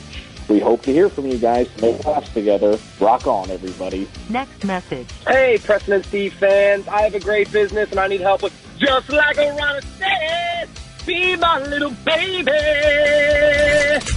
The Love You, Help You line. Shop local because small business needs our help. Find out more at PrestonandSteve.com. 93.3 WMMR. Putting Philly first. Sponsored by DellAutoGroup.com, where Jack really does sell them for less.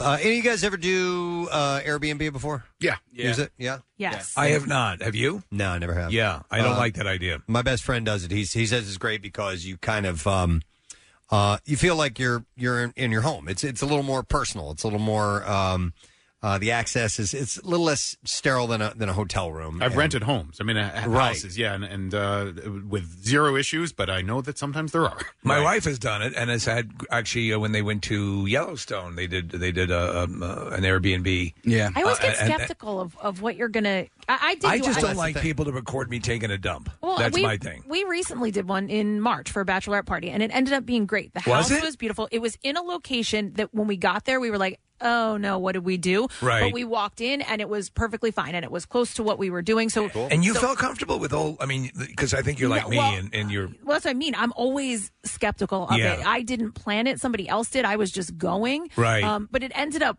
working out really nice. All right. Well, Airbnb, apparently, Steve sent me this article, has a secretive team to keep disaster stays out of the press, and they will give blank checks really? to help people like rape victims. Oh, dear God. And pay to clean up dismembered human remains. Oh, my. What?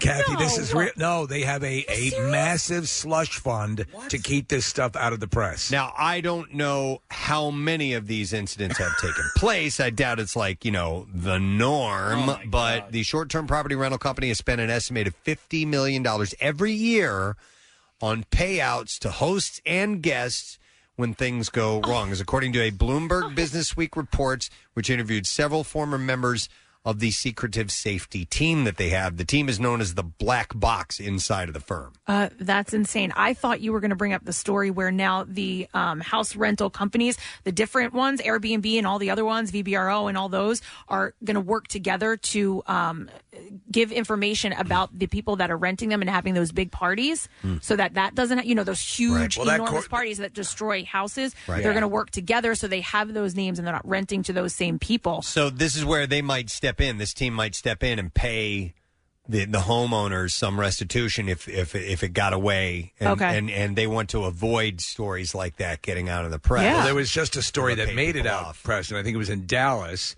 And they was at the Kathy, one of those things, big house party. They were tearing the TVs off the walls, all of that stuff. Massive brawl. So the black box team is made up of around 100 agents across cities, including Dublin, Montreal, and Singapore, several of whom have backgrounds in the military or emergency services. Team members have the power to spend any amount of money tackling the worst crises at their rentals, including sexual assaults, murders, and deaths, providing support to guests and hosts, and also working to keep the incidents out of the public eye. So in one incident, this particular one, a rape victim received a $7 million payout in exchange for agreeing to not imply responsibility or liability on Airbnb or the host after a career criminal used a duplicate key to enter a New York City rental and attacked her at knife point. And then it goes into the details about this particular case. So their charge is to come in, and they are given carte blanche to throw money at whatever problem to make it go away. Yeah, so this raises questions about the scale of shocking incidents that are taking place at Airbnb properties. Several former Airbnb safety agents said that they had to arrange for contractors to cover bullet holes in the walls of properties or hire body fluid crews to clean blood off of the floors. The fact that they have to have these teams at all is not a good sign. If you think about the amount of rentals that there are out there, you're going to have, statistically alone, Stuff's gonna spray. because it's not. I mean, you are essentially putting trust in the renters and the people who are the owners. That's two groups you're relying on. Yeah. So, the rentor and the rentee. And these are average people, and they, some people are better than others. Others said that they had provided support to guests who had been assaulted by guests and had resorted to hiding in wardrobes or running from secluded cabins from the perpetrators. The team has covered costs, including for counseling, new accommodations, flights, and sexually transmitted disease tests. Oh, no. Health costs for rape survivors, among other things. And in fact, this is pretty wild. Airbnb hired high-profile political crises experts to work on the team, including Nick Shapiro, former National Security Council advisor to Barack Obama and deputy chief of staff at the Central Intelligence Agency. The deputy chief of the CIA now works for Airbnb. To come in on a response team. He is their crisis manager. So Shapiro, who has since left the role, though he's not there anymore, told Bloomberg the crises facing the company reminded him of the White House Situation Room. He said, "This brought me back to the feelings of confronting truly horrific matters at Langley and in the Situation Room at the White House." He was 2 weeks into the job when the New York City rape happened on New Year's Day in 2016. The unidentified Australian woman who was 29 at the time and a group of friends rented a first-floor apartment, and a guy had used a duplicate key because he had rented there before. And got in and raped this woman. As I was reading this article, President, and it occurs to me too. So we always hear about the renters, but let's say, would you feel confident? Okay, with your house, would you feel confident if you were leaving for a while? Now you have a shore property, right?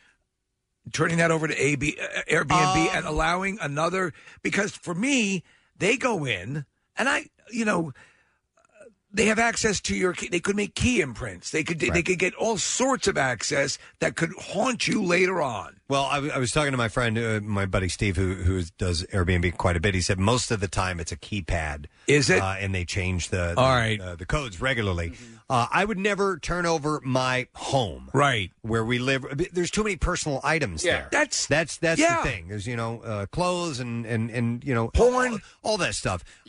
At a shore property, I could be a little bit more comfortable, right, in doing something like that. Okay. Because sensitive materials like our passports and things like that are not there, so I wouldn't worry too much about that. Yeah, renting your home can be, even it's a vacation home, can be a nightmare. I'm sure. Yeah, but my parents did their home as an Airbnb. I think we talked about it on the air, but they have a whole separate apartment basically in their basement, and it's has a bathroom, has a kitchen, like it can be used. So they put it up on Airbnb for a little bit. They fully got scammed with somebody showing up at their house at 2:30 in the morning. They had to call the cops because they got nervous, and I was like, enough, stop. Why? Why invite that upon yourself? We made them take it down. Me and my brother. We were like, look, you are not going to get into the escort service. Well, I think that's what my mom is doing now.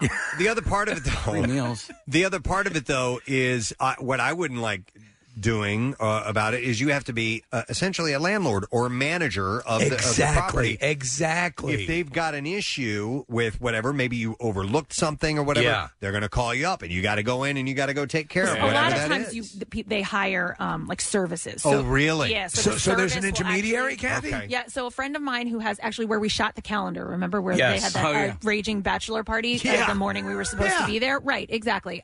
So that all went through a service, which was part of the mix-up.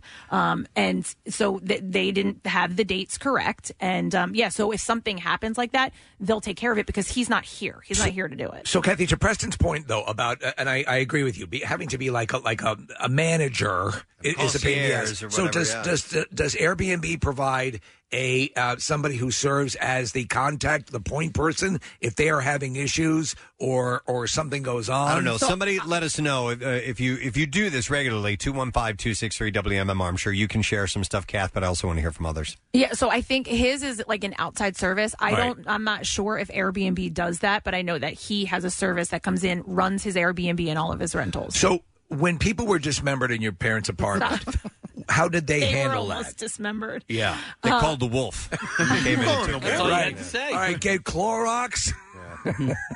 I need a tub. Yeah, that would be too much to take on. Now, Rochelle could probably do it. I couldn't. I mean, she's more organized than I am, but...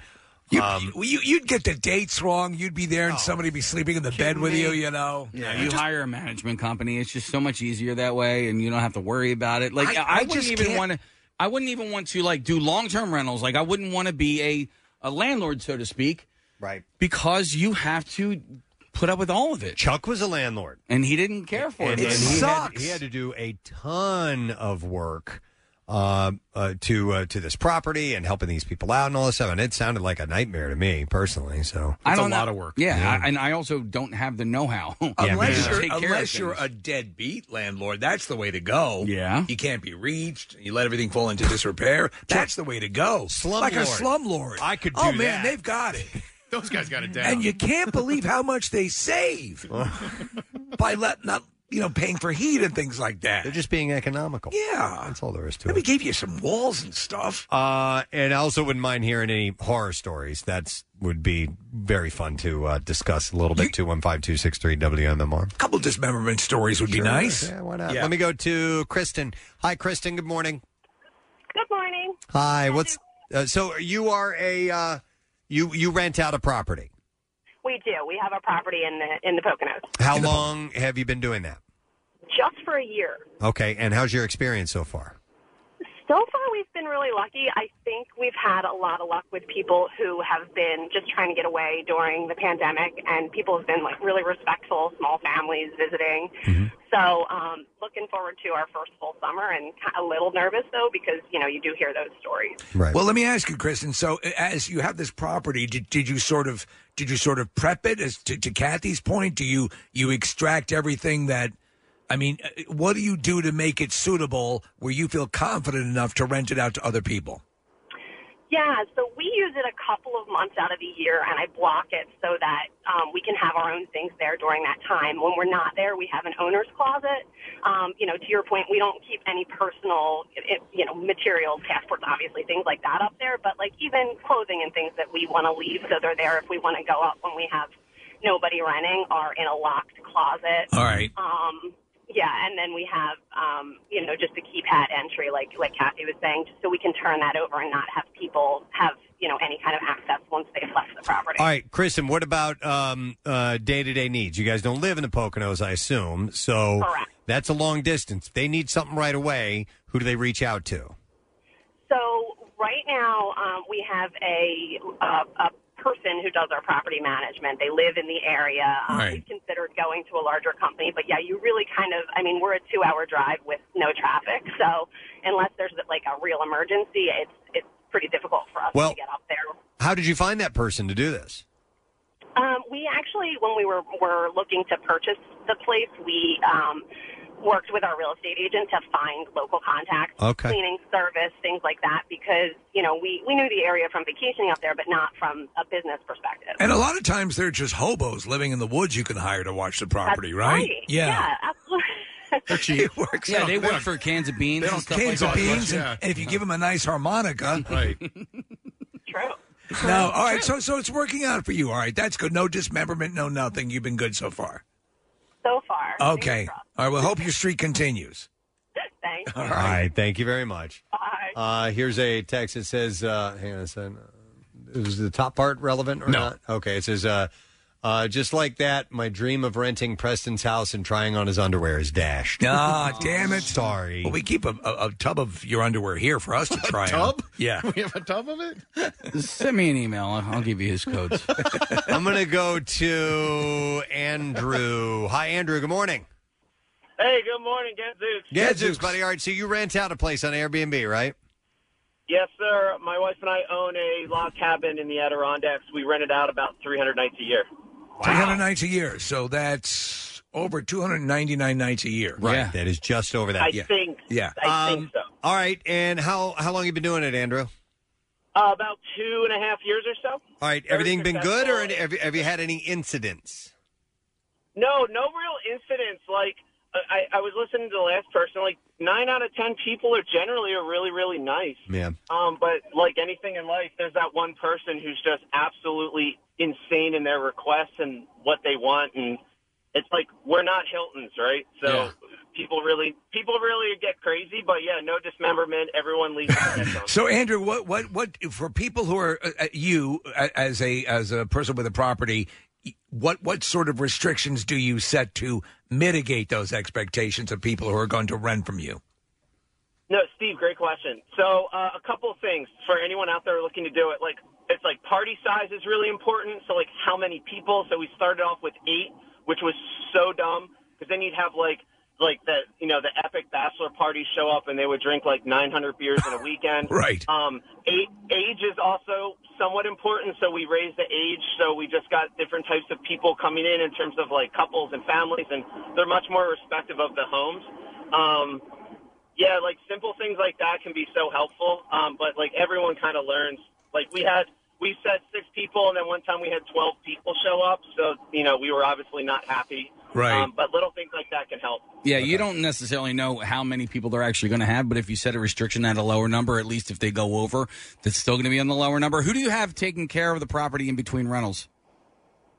It's a good question. So because it's a 6-hour drive for us, we actually have a local guy up there. Shout out to Bill. Bill takes care of our property. He's awesome. So it's like anything in life. You just got to find really good people. And Andrew, do you run like a credit check on your renters, or how does that work? No, so we use like a listing service, so it goes through like all the major ad sites, so like Airbnb and VRBO. So like they do a lot of the management of like verifying people are good, and they manage kind of the cash flow and stuff. But there is a lot of trust of like, you know, is this person an axe murderer? Like those things are really hard to figure out. Andrew, is it worth the cost? You know, you have to pay this guy, your caretaker, if you will. You have to do the upkeep on the house and everything. Is it worth it monetarily? Yeah, no, Preston, great question. Generally speaking, for us, the answer has been yes. My wife and I get to use it. We probably live up there 6 weeks a year now, so like, we get free vacations, and then we've got some really good stories to tell. So I would say yes. I mean, just the limbs you find around the house alone, that's just got to be it. So there's Airbnb, and there was another one you mentioned? VRBO. And then there's BO, but I heard that stinks. But do we? I've heard commercials say Verbo. Yeah. I think Is it it's Verbo? VRBO, VRBO, I don't know. All right. Okay. Thanks, Andrew. Appreciate it, man. Yeah, you guys are the best. Thank you. man. Yeah, no, I do hear that people with rental properties said that the money you make off of that covers it. It can cover it. And to me, that so if you get a property with that in mind, to me the notion of people who like turn over their, you know, they're going away for a while and then turn over their actual home. Their home. I'm Yeah, like, I really? You could no. I wouldn't be able to do that. But to be able to, if it is like he said, you know, they're in the Adirondacks, it's further away. Sure. You're only going to use it a few weeks out of the year. It's just going to sit there empty, doing anything, and it could be a money Generating maker. money, yeah. So why not use it for that? Pay your caretaker with beans and a harmonica, and you're set. Here's a text that says, now, you know, we've heard good stories here, but we started off this conversation with these nightmare stories. But it says, this text says, friends of mine have major issues with Airbnb of their home. It ended up becoming a police matter and tens of thousands of dollars in damage. They began their own company at the shore in the Atlantic City and Brigantine area called Rescue Rentals to help people rent their properties. They can be found on Facebook, it says. So they had a real big-time issue with that. So much so that they created their own company. Right? Wow. We liked it so much, we created our own company. Hang on, I'm going to go to Michael. Michael, good morning. Hey, good morning, guys. Hey, what's up, my man? So I had booked a place down in Isla Mirada a couple months ago, and just before, probably about 12 days before I was supposed to show up down there, Airbnb sent me an email, said, please verify your identity, which I did. I used my passport card, sent them the picture of it. Well, that evening I get an email from Airbnb saying your reservation has been canceled, your money has been refunded, and your account's deactivated for a criminal records match. Oh, my God. So I contacted Airbnb and like, what are you talking about? I'm like, I have no criminal record. I work for the government with a secret clearance. You know, I know what my security background check looks like. And they're like, well, we use an outside company and there must have been some kind of match to your name. And, you know, I'm still dealing with this. 10 days before I left, I had to rebook where I was staying, change my flight plans, change my rental car plans, and it cost me, you know, a considerable amount of money. So Michael, you say you have special clearance. Have you been able to track down why this is flagging you? It seems like you have almost an exemplary record.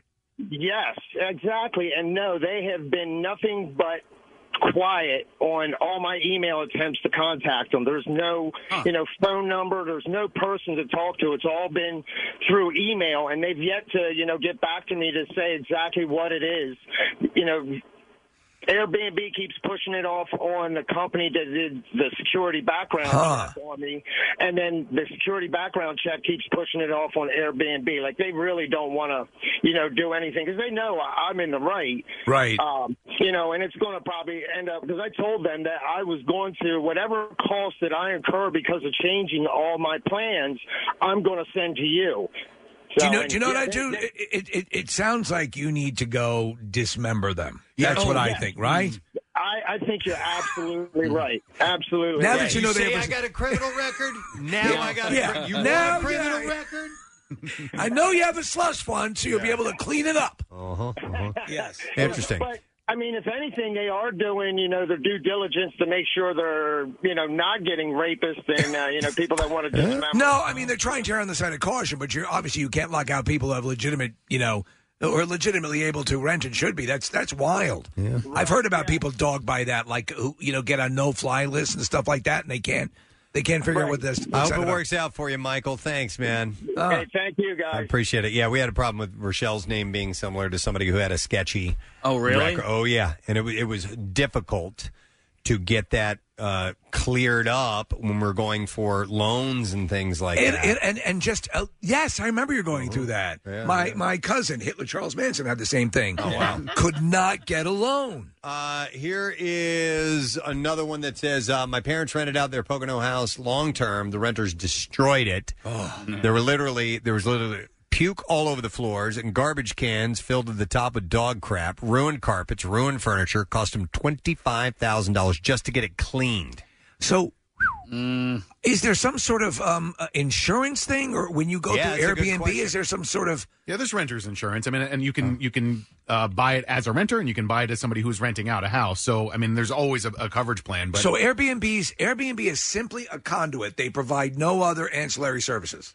In other words, with insurance or things of that nature. They can provide the middleman, like we've been talking about, for for cleaning services and for linen services, and things along those lines. Yeah, I guess mainly they're the platform, right, to find this stuff. They're the repository of all of these rentals, and they do it in a really, I guess, an efficient way to make it easy to find what you want, where Like you Uber. want it. It's Uber. Yeah, exactly. So, and they also have the phone number for the Wolf, Preston. Oh, they do? Yeah. Just in case. Need a quick cleanup. Let's see. I will go to Tricia. Hi there, Tricia. Hey guys, how are you this morning? Awesome. How you doing? All right. All right. So, Tricia, you are a renter. Do you use Airbnb? So no, I'm actually an owner. Oh. All right. Okay. I'm sorry. That's what I meant. I meant you rent out. So Yeah, do you use Airbnb for your property? No. Okay. No, we don't. Because we have a property down the shore for over 20 years, and Airbnb is a hassle. It's a hassle. How so? Well, when you're trying to rent out such a short season, it's not really conducive to doing 1 or 2 nights for a 5-bedroom house. So that's one reason why we just don't do it. Okay. But we've had so many issues. Like, we just do it on our own. Pretty much, we use a little bit VRBO, but one time in the beginning we used a realtor, and they double booked us. And so they put it back on us, and we had to find the renter a place to stay for the week. Ew. So we said, okay, they charge like 12% now. So forget that. But one time we had a bunch of New Yorkers from New York City come. This is probably like at least 15 years ago, over Christmas, and they brought I don't remember how many magnums of liquor, and we saw remnants of every single Christmas ornament, a tree. And they said that they dropped the tree. I'm not quite. We really still can't quite figure out what happened, but they did a lot of damage to our house. So, How much would you estimate? Oh gosh, a couple thousand probably. All It right. was a lot. Yeah. Yeah. And there was another time we found a hole in the wall, and the renter was a lawyer, and he tried to sue us because we were taking back his security deposit, but they put the hole in the wall. Yeah, it's interesting. And during spring break time, we have to be careful, in senior week. Yeah. One time we had this young girl call, and she's like, well, my friends and I are coming down. And I said, well, we know the owners, and actually the guy that cuts our grass is the police chief, so you might want to go to CIO. And I never heard from her again. So, yeah, Okay. you kind of have to feed through some of the people. And It sounds like a hassle. It really does. I mean, obviously we heard a few stories at the beginning of this where it seemed like pretty pristine and it's working out fine. But the second you start getting into this stuff with holes in walls and Christmas ornaments and police chiefs. Hey, how do you get word out? If you don't use any of those services, how do you get word out about your rental? we have our own website, and we have a lot of return rentals. It's taken some time. Okay. We've had families come with babies and stay with us through, until their college. And we have about 5 more years, and then we're going to get rid of all of the rental furniture and move down there halfway through the season and get out. There you go. Yeah. Advertise So- on OnlyFans. That's what I'd do.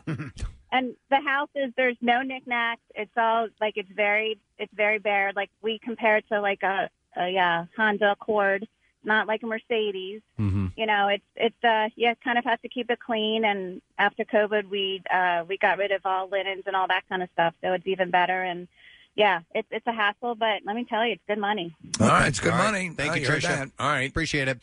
I want to go to this one real quick. We're going to have to break shortly. I'm going to go to Vince. Hi, Vince. Good morning. Good morning, it. Good morning, it, man. What's going on? Nothing. Now, crazy story my ex-girlfriend told me. A bunch of her girlfriends, she didn't go, luckily, but a bunch of her girlfriends went down to AC for an Airbnb, and everything was fine in the beginning, but when they came back, they actually were pretty much held up in a robbery inside the house. Okay. The renter actually had like an inside job with his buddies and actually would pretty much hold up people at this rental. So the person who owned the property would arrange to have someone come rob the people who are renting from it as part of his scam? Yes, correct. It was a digital pad, and he would give his friends the code to get in and hold them up, steal cell phones, steal money, steal credit cards. And the only reason why they knew they tied it together was they were friends on Facebook. Oh, wow. Yeah, there you go. Well, whatever happened? Did he get busted? Oh, yeah, they definitely got busted. Airbnb gave their money back and everything like that, like you were saying earlier. And that would have come out of this fund, probably, Yes. Steve. All right, The thank you. Black Appreciate Box it. Fund. Yeah, which is this kind of secret portion of Airbnb, the security force that has the ability to go and clean up these messes and pay people to keep it quiet. Right. Here's a text that says, my buddy had to evict the lady about 2 years ago. She left the house trashed and a 10-inch dildo suction cupped to the shower wall. Wow. I don't want to see that. We have one of those. I was just going to say that. We have two of those. Yeah. I mean, I don't want to see an inferior one. Right. Yeah, you don't want to see it. I've seen too many great ones. Where you're staying either. You don't want, All right. Anyhow, I did not know that this part of Airbnb, this arm of Airbnb exists where they can clean up body parts. Yeah. And it's like splooge force, Preston. Pay off people who've been assaulted and all this other stuff. That's pretty interesting. But like a few callers said, you can make enough money off of that even paying for repairs every now and then might be worth it depending on what you're doing with your property. Interesting. So, yeah. All right, we need to take a break because we have a couple of guests coming up. Our buddy Jim Jackson, JJ, will be on the show. He's got a broadcasting school of sorts or classes that can teach you the ins and outs of sports broadcasting. And Mitch Fatel, who's going to be at Helium Comedy Club, is stopping by here too. Be back in a moment. Stay with us. Next Sunday, Foo Fighters will rock Madison Square Garden at the first fully attended, fully vaccinated music event. Hey, don't let it go to waste. And MMR wants you and a guest to be there. Thursday, just keep track of the Foo Fighters songs we play, starting with Preston and Steve at 6 a.m. through the Workforce Block. Then have your list ready around noon when Pierre asks for it, and you could be off to the big show in the Big Apple with hotel stay and Amtrak tickets, courtesy of RCA Records. So, number 1, be listening for the songs Thursday. Number 2, be vaccinated. And number 3, be ready to rock with the Foo Fighters and 20,000 fans at MSG. From the station that's so freaking happy live music is back. This is going to be the show we'll be talking about for the next 20 years of our lives. What do you think about that? 93.3 WMMR. Everything that rocks. Professional sports broadcasting. It's an exciting field to enter into. Yes. And one where, if you do it right, you could be the utterer of many memorable phrases. I think maybe it's time to try a new pregame meal with maybe some baba ganoush in it. Those two will not be jabronis. Can guarantee you that. Jumping Jimmy, look at those numbers. You know, while that's not exactly Kathy's mustache, it is a lot of facial hair. Lots of good snacks up there, Jimmy. I like those cheese balls. They're one of my favorites. Ah, yes. When a guy gets a first down or makes a tackle, we see the old funky chicken dance every time. Artem Anisimov here with his spinorama pass. Looking at spin on the baby wheel right there. Coatsy, what was it for you last night? Canadian ginger ale or sarsaparilla? Sarsaparilla! All right. We get a second kerfuffle. Well, Bill, whether it's Kismet or Destiny or what have you, the Flyers are here in Game 7. Avery's been very quiet in this game. You're used to him being a jabroni out there. Coatsy, I bet you just want to holler right now, don't you? By the way, I don't remember the Jumpin' Jiminy one. There's so many. I know. We have made our next guest say certain things for years while he calls the game at the Philadelphia Flyers, and he has been a trooper about it. He has. He's all risked these his years. career all for us. Please welcome Mr. Jim Jackson to the show.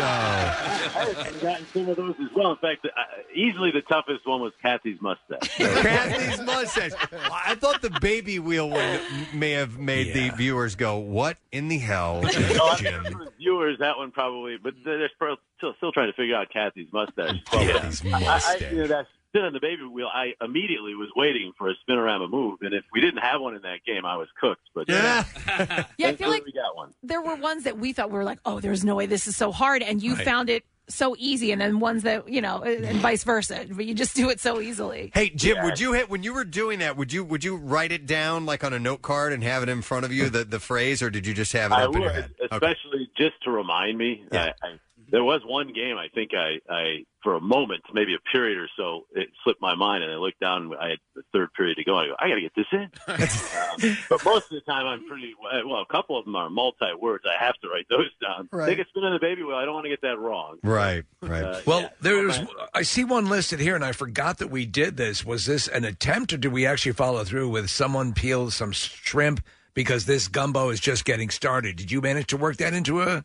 I think I did, didn't I? Wow. All right. Well, You're a he's champ. never let us down. Never let us down. Yeah, he has never failed. So if that was one, he got it in. Yeah. Well, there were some that you guys offered up that I rejected.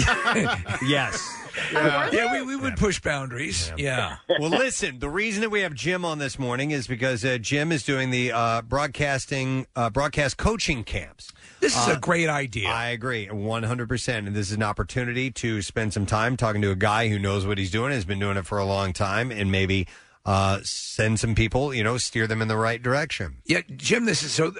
you do enough time, you spend enough time listening to podcasts or streamers or radio personalities or anybody, and everyone can benefit from learning a proper delivery, for learning mic technique and all the stuff I'm sure you cover. And at any level, you can up your game by what you're offering. I think it's a great idea. Well, I'm glad you do, and I'm really having fun with it. I mean, it started in November, and basically with one-on-one sessions. And what these camps are for this summer are more group sessions, all virtually done. Make it easy, just do it on Zoom, and we can make it a little less expensive this way too. And I can talk to groups of people at a time and talk about anything. A lot of people, they see my name and they think it's only about play-by-play, but as you guys mentioned, it's about everything: sideline reporting, anchoring, talk show hosting, podcasting, anything that has to do with sports broadcasting.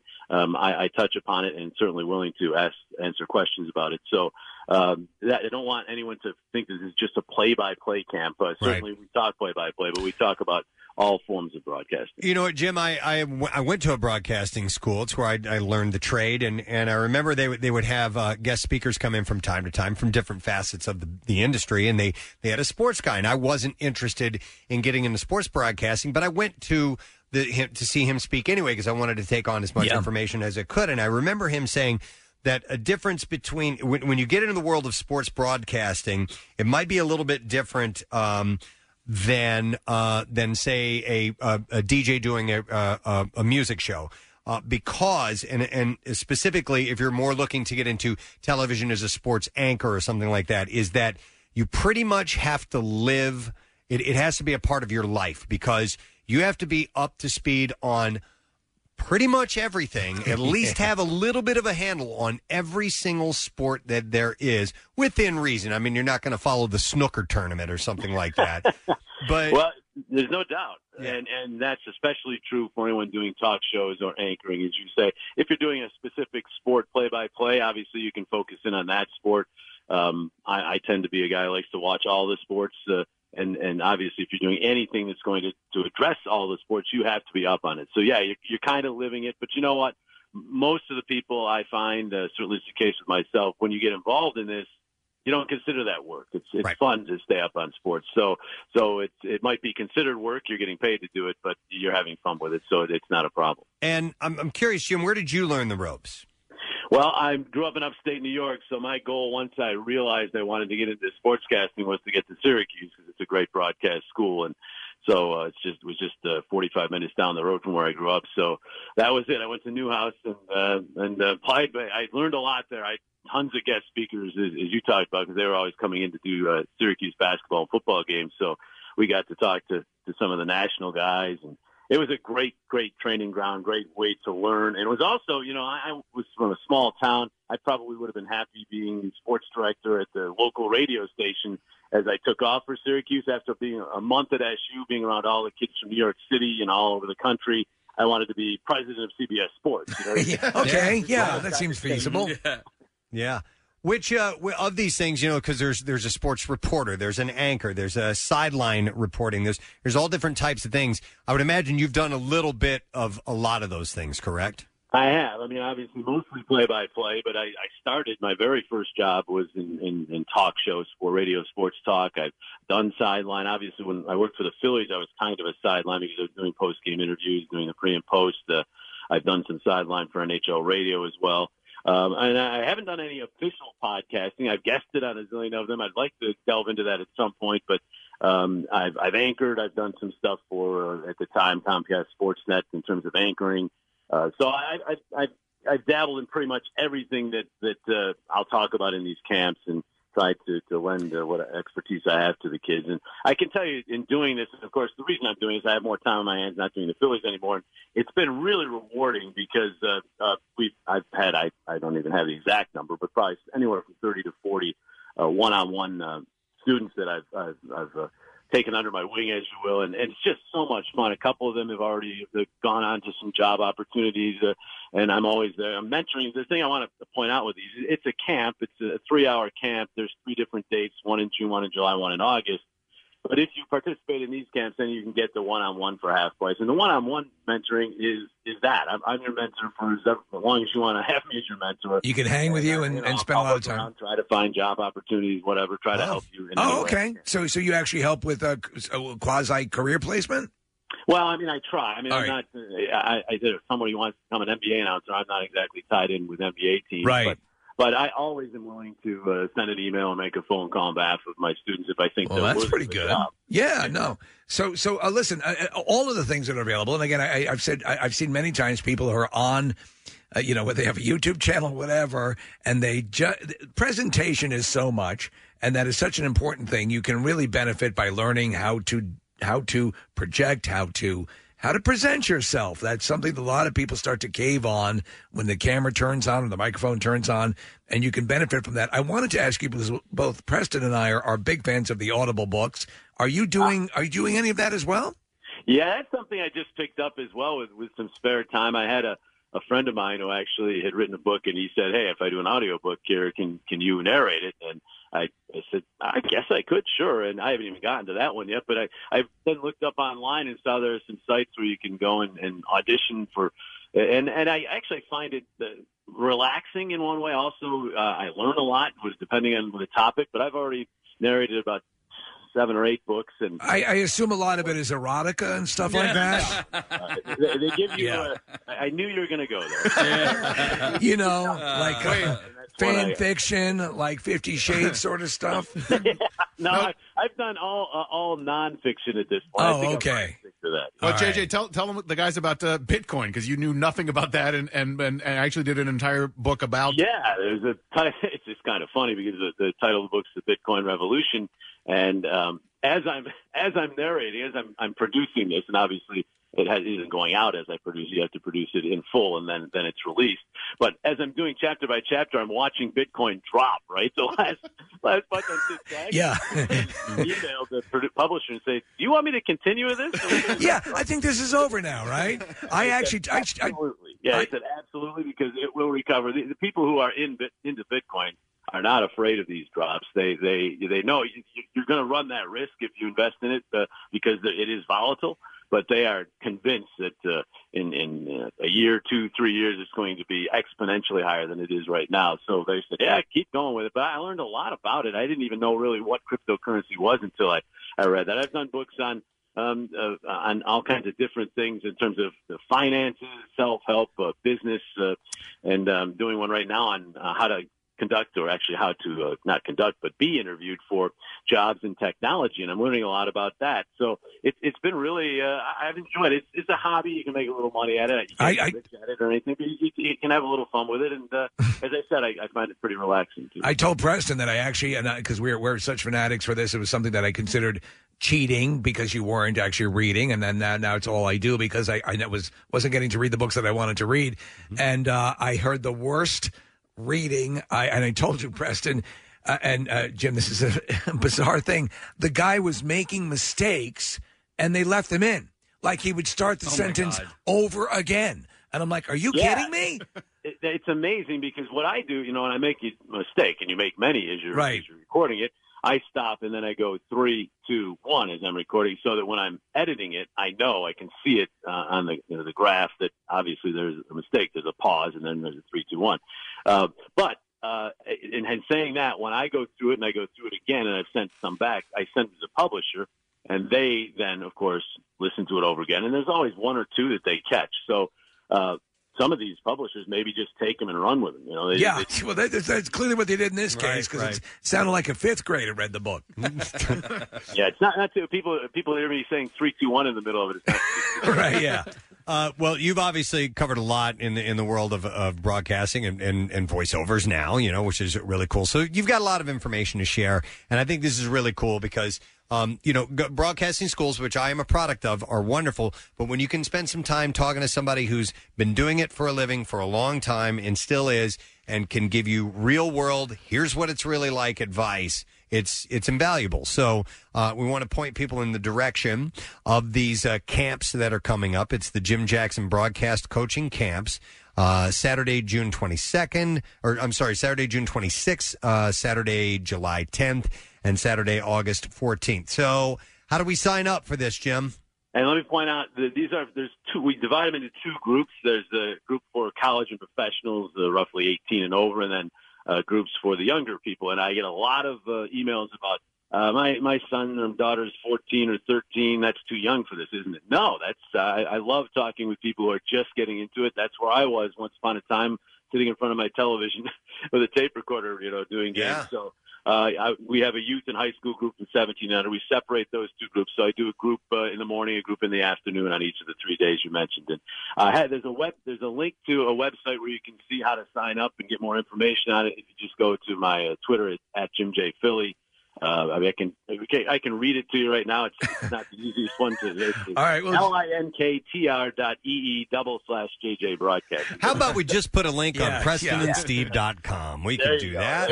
And any questions, send emails. Glad to answer them at jjbroadcastingcoaching@gmail.com. Excellent. All right, Jim, always great to talk to you. I love that you're doing this and helping people out with something they're passionate about, which is cool. I appreciate the time, guys. You got it. We'll talk to you soon. Jim Jackson, guys. Very, very cool. Imagine that. Really going for it and reading erotic fiction. Yes. For Audible. With Jim Jackson. Jim obviously is enjoying it. Amazing. Wow. All right. Our second in-studio guest. Yes. Second in over a year. After Candace Bushnell. And he's an old friend, and we're happy to have him back. He's going to be at Helium Comedy Club tonight, 8 o'clock. Tickets available, heliumcomedy.com. Ladies and gentlemen, Mitch Faintown. Yeah. I'm number 2, baby. Number two. Number two.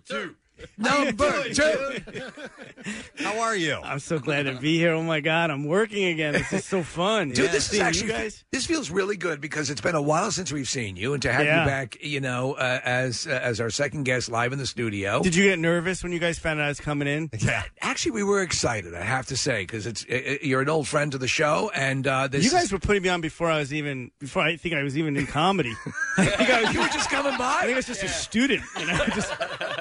Was that how accommodating we were? Yeah. Wow. You just were desperate for anyone. Yeah, we've had that. It was you and the guy who played Major Healy on I Dream of Jeannie. Yeah. And luckily I became a comic, so it worked out for us. Right. And you never forgot us. So some people have, I pay it forward, guys. Yeah. Bradley Cooper doesn't come back in, but you come back in. Let me ask you a question. In all honesty, what guests have you guys ever had in here that you were really physically nervous when they were coming in? Ooh, that's a good for question. me, it was Norm Macdonald. Because I'm such a massive Norm Macdonald fan. Oh, really? Yeah. Yeah. How about you? I mean, the bigger the celebrity, the more nervous. Well, you know what? If somebody's got a reputation for being difficult, that can be a little bit nervous. I mean, now it wasn't here, but I remember we had long time ago, Noel Gallagher of Oasis. Okay, They were known to be standoffish Yeah. and cantankerous if caught in a bad mood, and he was a super nice guy. He was Yeah. great. I mean, John Travolta we had. He was great. I knew he was John gonna be Travolta, nice. I'd be nervous. He was great. He made because us feel easy. because of his celebrity, but he was a sweetheart. Two people I met that I've been nervous to meet. The first one, after I met him, I was like, oh my God, he's my height, which I'm only 5'5", was Billy Joel. Okay. I met him. Really? He's that short? I was like, man, you're short. Like, I thought I could say it to him because I'm short. And it didn't work out good. The other guy I've performed honestly, like in front of 3,000 people at a time, never been nervous. I was in Vegas and they go, hey, someone's here to see you. Rodney Dangerfield walked back. Oh, there you go. And I was so nervous that I tanked. I did so bad. I choked on stage because I was like, Rodney Dangerfield had heard that I was a funny comedian, so he had come by to see me, and then afterwards he's like, "Hey, you're working on it? How you working on it?" Like that's what he said to me, and I was like, Listen, that's the thing. So the one thing we realized over the course of time is that if you do your due diligence and if they come in and they realize you've researched and you're going to show respect by knowing what you're talking about, then it goes great. Right. But I mean, still there are people like, for me, we talk about our bucket list, like Clint Eastwood. To get Clint Eastwood would be amazing. I can get you him. Yeah. You can get me. Yeah. He heard about the Dangerfield. He heard about my Dangerfield show and knew he was funnier than me. Yeah. So. No, but but you know what I'm saying, and it's you run that fine line. Yeah. Do you want to meet the people that you admire, or it's You know who I wouldn't want to meet? I would not want to meet Steve Martin. Because he's the reason I'm a comedian, and I wouldn't want him to ever be like you. Does that make sense? Like, what if he didn't like you? Yeah. But I think I would love to have Steve Martin come in. He's not coming in here. I think we could win I'm him in over. touch with him. Well, I mean, once he hears we've had Mitch Fatel, he's going to go, He'll be like, that guy doesn't want to meet me. I can't go to a Fatel place. No, it's, but yeah, I know what you're saying. I mean, that's part of the one guy. Because I'm a comedian because of Steve Martin. So. My top celebrity of all time, and I've mentioned this many times on the show, but I met and interviewed, and I was terrified. It was Paul McCartney. And I had a one-on-one sit down with him, and I was scared out of my mind. And he was just a lovely, super nice guy. Yeah. And so, it worked out great, but it could have gone so bad. Yeah. Yeah. It's I think easier to conduct an interview in this room when you have 5 people because, the continuity, like just, the seamlessness between questions. Like, I don't have to have a follow-up because chances are somebody else here is going to have a follow-up.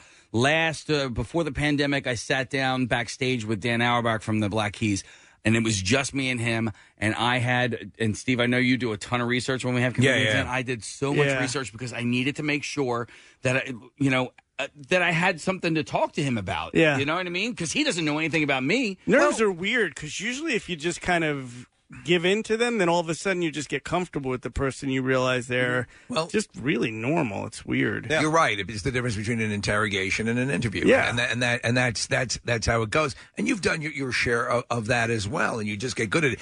A lot of times, though, and it's the worst if you get someone who's just a dead end, who's just like 1-2 word answers. And I mean, where you just burn through your prep, and it's like, well, if you got to give me something.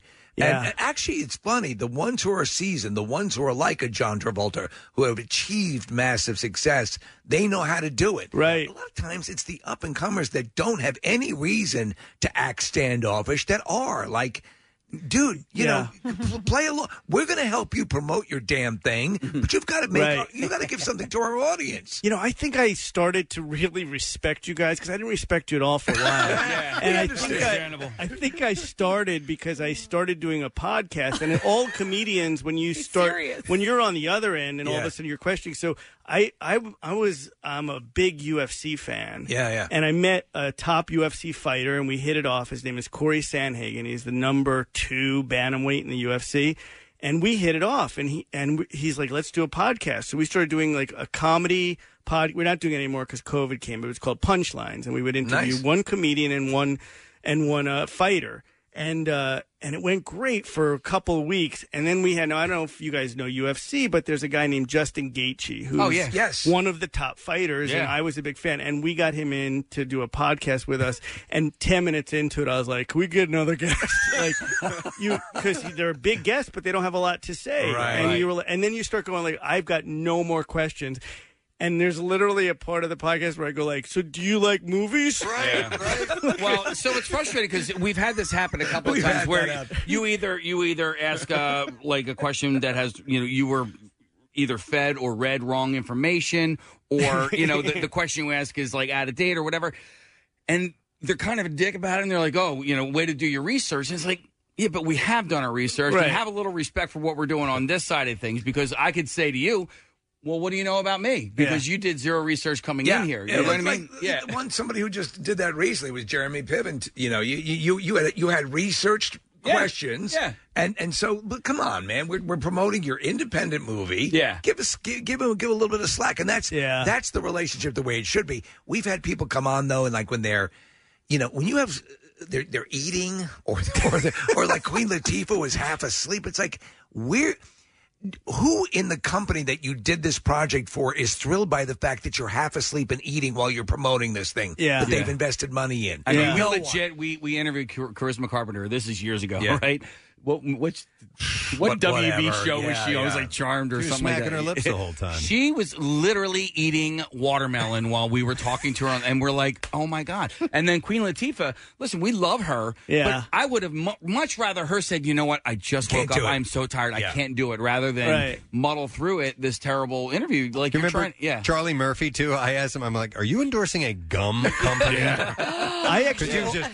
My policy is I only eat honeydew. That's kind of the international rule. I mean, that's even on the Tonight Show, Carson, that was his rule: honeydew or nothing else. I will say this though, and I don't want to put down fellow performers, but as far as Queen Latifah, I've driven sometimes 12 hours to a show because I had to do it. Right. And you go in and you just have to turn on immediately. Like, that's what we do as performers. So if you're too tired, then maybe you're just miserable human being. But if you're on the phone, she's in her bed. It doesn't get any better than that. Yeah. So you talk about getting back to everything. How has it been? Is it basically like a spigot turned, or you? God, it's so exciting. Well, it's given me a couple things. You know how you look back and you're like, no matter what good comes from things, the good that came is it made me realize how much I love stand-up comedy, because when I couldn't do it for all these months, and then I got back on stage, and I realized, and that's a pretty cool feeling, that like, oh my God, it had become kind of a script. Like I was on stage just doing the act, and all of a sudden when I had to rethink it, it made it much more fun for me again, and that was fun. There is no shortage of conversation topics coming out of the pandemic. I mean, there's just been so much to talk about over the last 15 months. Yeah, and so just as a result, it just naturally gives you material in conversation, let alone comedy. Let me ask you then concerning that, because it's something that I think is kind of interesting.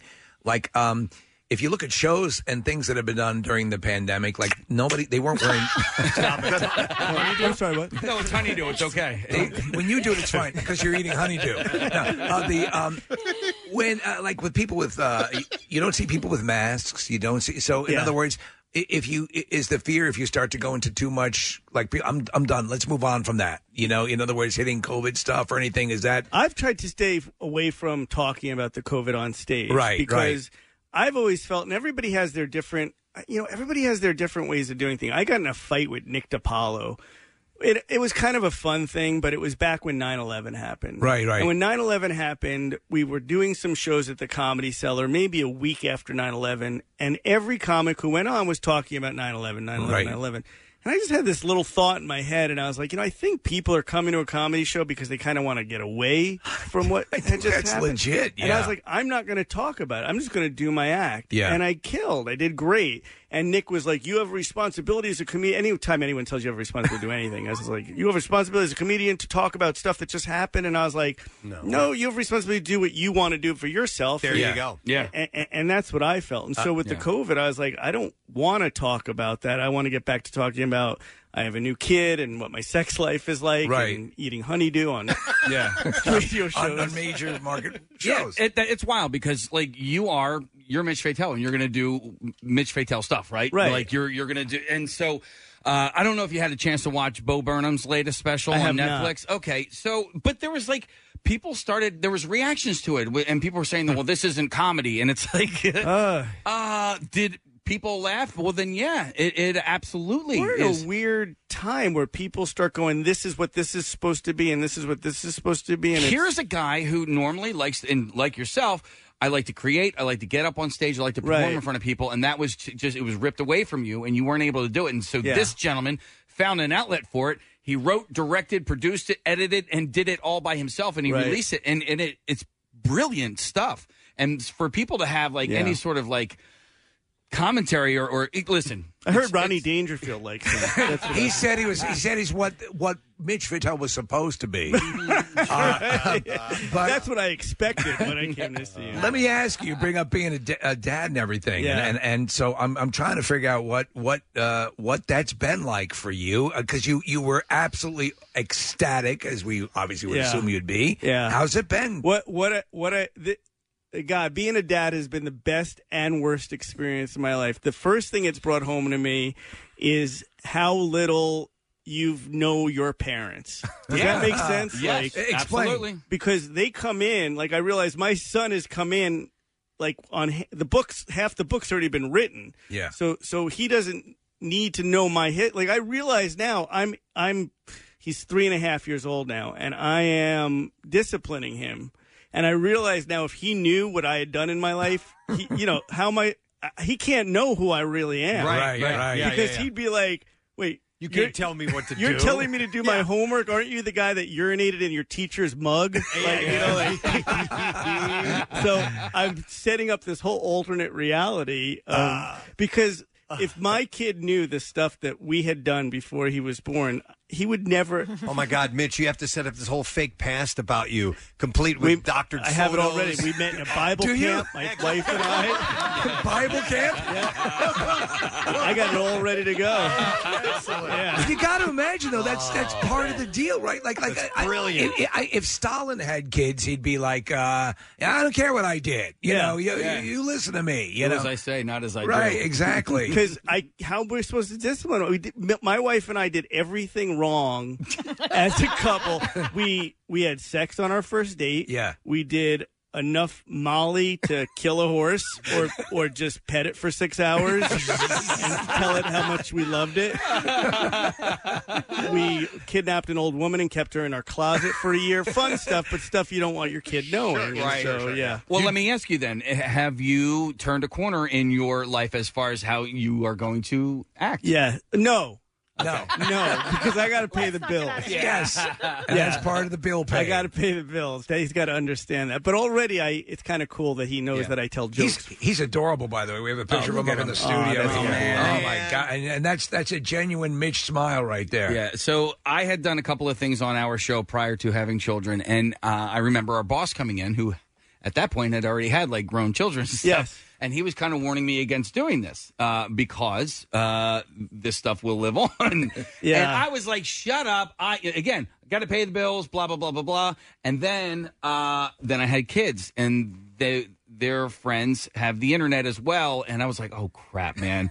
There's pictures and videos of me with a dildo in my mouth. Yep. And, I'm like, crap. And so I'm not necessarily. I have pictures of you with a dildo in your mouth. I know. I'm not embarrassed about that for myself. I'm embarrassed for my children. I don't want that to be used. I never want that to be used against them as far as them being teased or anything. Well, like that. is the line that you do, and you have to be true to yourself, but you also don't want blackmail material against them when they're in school. That's what I think I'm more worried about. Yeah. But then I realize it's pretty cool to have a dad who's a stand-up comedian. So I think I think one day he'll appreciate that he had a different kind of dad. Yep. Well, it's funny because Preston and these guys, because I don't have any kids, but and Kathy, the general consensus is they're not impressed. Your kids are not impressed by what you do. Oh, it becomes an eye roll thing, yeah. Right, when an eye roll my thing. son, yeah, Oh, really? Oh my God, yeah. So your Molly story might get an eye roll. So my oldest, it's kind of turned a corner now, and now she's a little bit proud of it. And it's kind of a cooler thing because she doesn't have to say, "Oh, my dad's on the." People do that for her. They'll go, "Do you know who this is?" Right, that'll and then, happen. Yeah, and so Yeah. they're going to do that for your son. I'm a little worried though because he just put up a poster, Rodney Dangerfield, and I got scared one day. That just sucks. The one time, and he won't let it go, will he? I will tell you, just as a swing back around, the Rodney Dangerfield story has a good ending in that sometimes the best experiences are when you're not looking for them, and then the other time is my other hero is Seinfeld, and I came off at the cellar, and Seinfeld. This is what I'll keep with me for the rest of my life. Seinfeld just looked at me and was good stuff. No kidding. Yeah, and I was like, oh, I remember that. So and that means the world. It has a happy ending. Well, Yeah. so you and Seinfeld, you guys don't curse on stage. No, I don't curse, as a matter of fact, and that's something that's.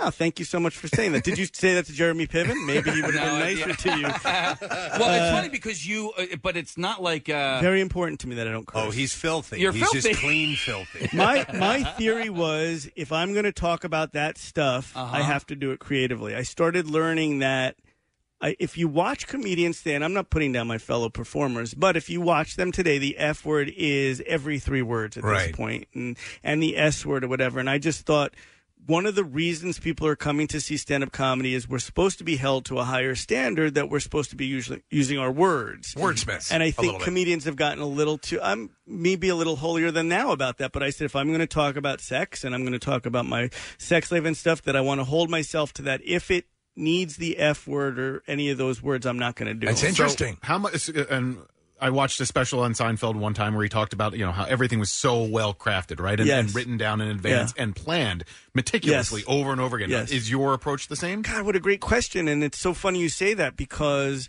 Do you remember that Bob Costas had a show many years ago? Loved it. Later. It was And a great it was show. great. Yeah, It was a great show. It was the model for interviewers. God, it was a beautiful show. Yep. And Seinfeld was on, and I had always thought the way you're supposed to write is go on stage and just talk, whatever's on your mind.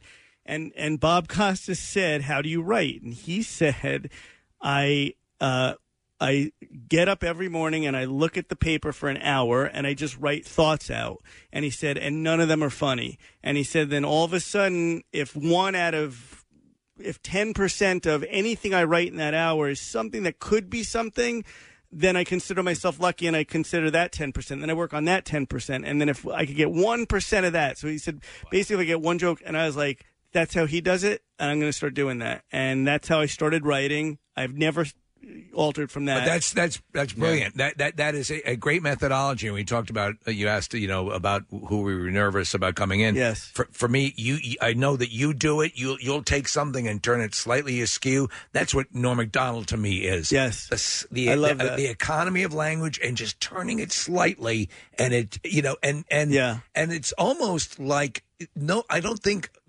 Mitch Fatel is the only one who could do Mitch Fatel material. You know what I'm saying? It imprints upon you because that is you. Yeah. And so, and to me, that's sort of a safeguard as well. And I love words. I just love words. And so I maybe you guys will let me, you'll be kind enough to let me do a call in August because my new special is going to be coming out. Oh, nice. It's called Bad Girls, and it's all that. It's all it's the wordsmith that I like, and I think it's the best work I've ever done. So when it's released, I'd love to come out. We'll absolutely do and that. I'd love for you guys to see it and tell me if I'm ever allowed in again. You're like, we're going to have Queen Latifah. Thank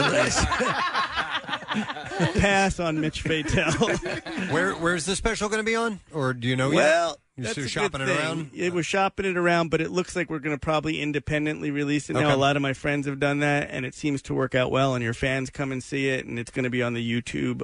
Oh my God, how old am I? On the YouTube. And then you can look it up on the Google. Okay, HTTP / Well, listen, that's if you take ownership of it a little bit more. I mean, the first person I remember doing,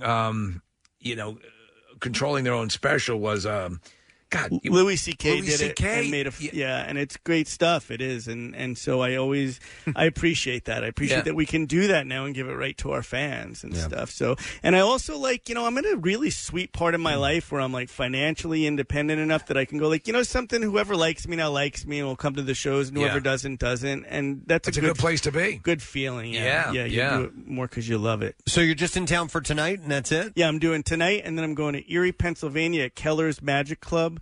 And then I go on to Buffalo on Sunday. It's So open. I'm just doing a little tour around here. You're doing it. That's awesome. Do you have time for one fast story? Sure. Yeah. Just about the worst thing that the pandemic has done is exactly what 9/11 did, which is it gave comedians it took away our sense of humor. And what I mean by that is, you remember before 9/11, you could go on a plane and you could make a joke about I got a bomb under my pants or whatever, and everybody would laugh, and that was the other.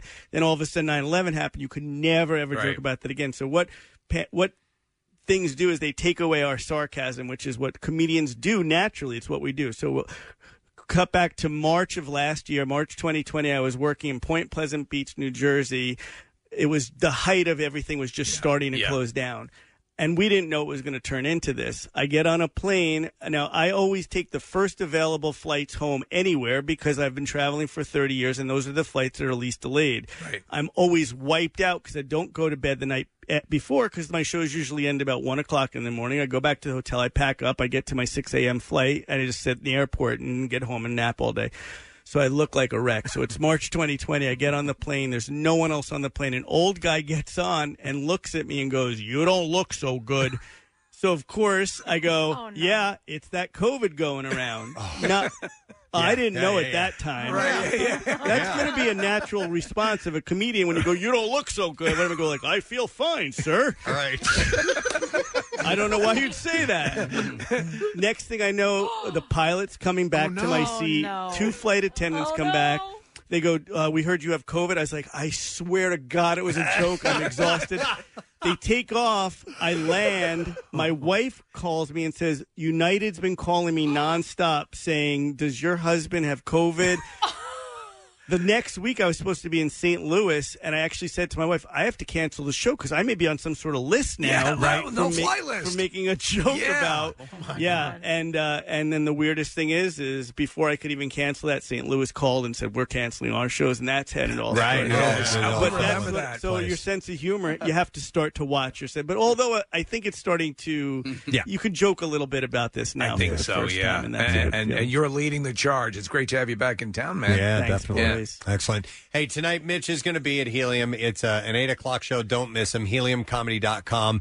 And then we'll talk to you when that special's coming out. No all right? cursing. No cursing in my show. Lots of dirtiness, though. Bring your honeydew. Mitch Fatel. Thanks, guys. This felt good. Thanks for having me in. Good to have you back. We'll be back in a moment. Stay with us. WMMR. We're not just in your car anymore. Ask Alexa to open MMR, and we'll come streaming right into your house. And we promise, we're not listening to you doing stuff that often. All right, here we go with the Bizarre File. WMMR presents Preston and Steve's Bizarre File. Brought to you this morning by Educational Data Systems. Match your skills. Apply to thousands of job listings at PACareerLinkChesco.org. All right, so I have a couple of heavy stories I'm going to begin with, and they both involve face masks, but I want to get these as they're just messed up. A supermarket cashier shot and killed in Decatur, Georgia, after an argument over wearing a face mask in the store.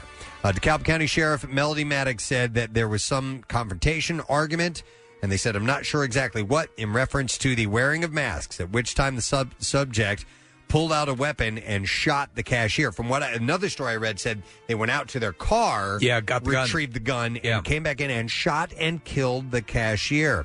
The Georgia Bureau of Investigation said preliminary information indicates that the customer, identified as 30-year-old Victor Lee Tucker Jr., got into an argument with the cashier and left the store without making his purchase.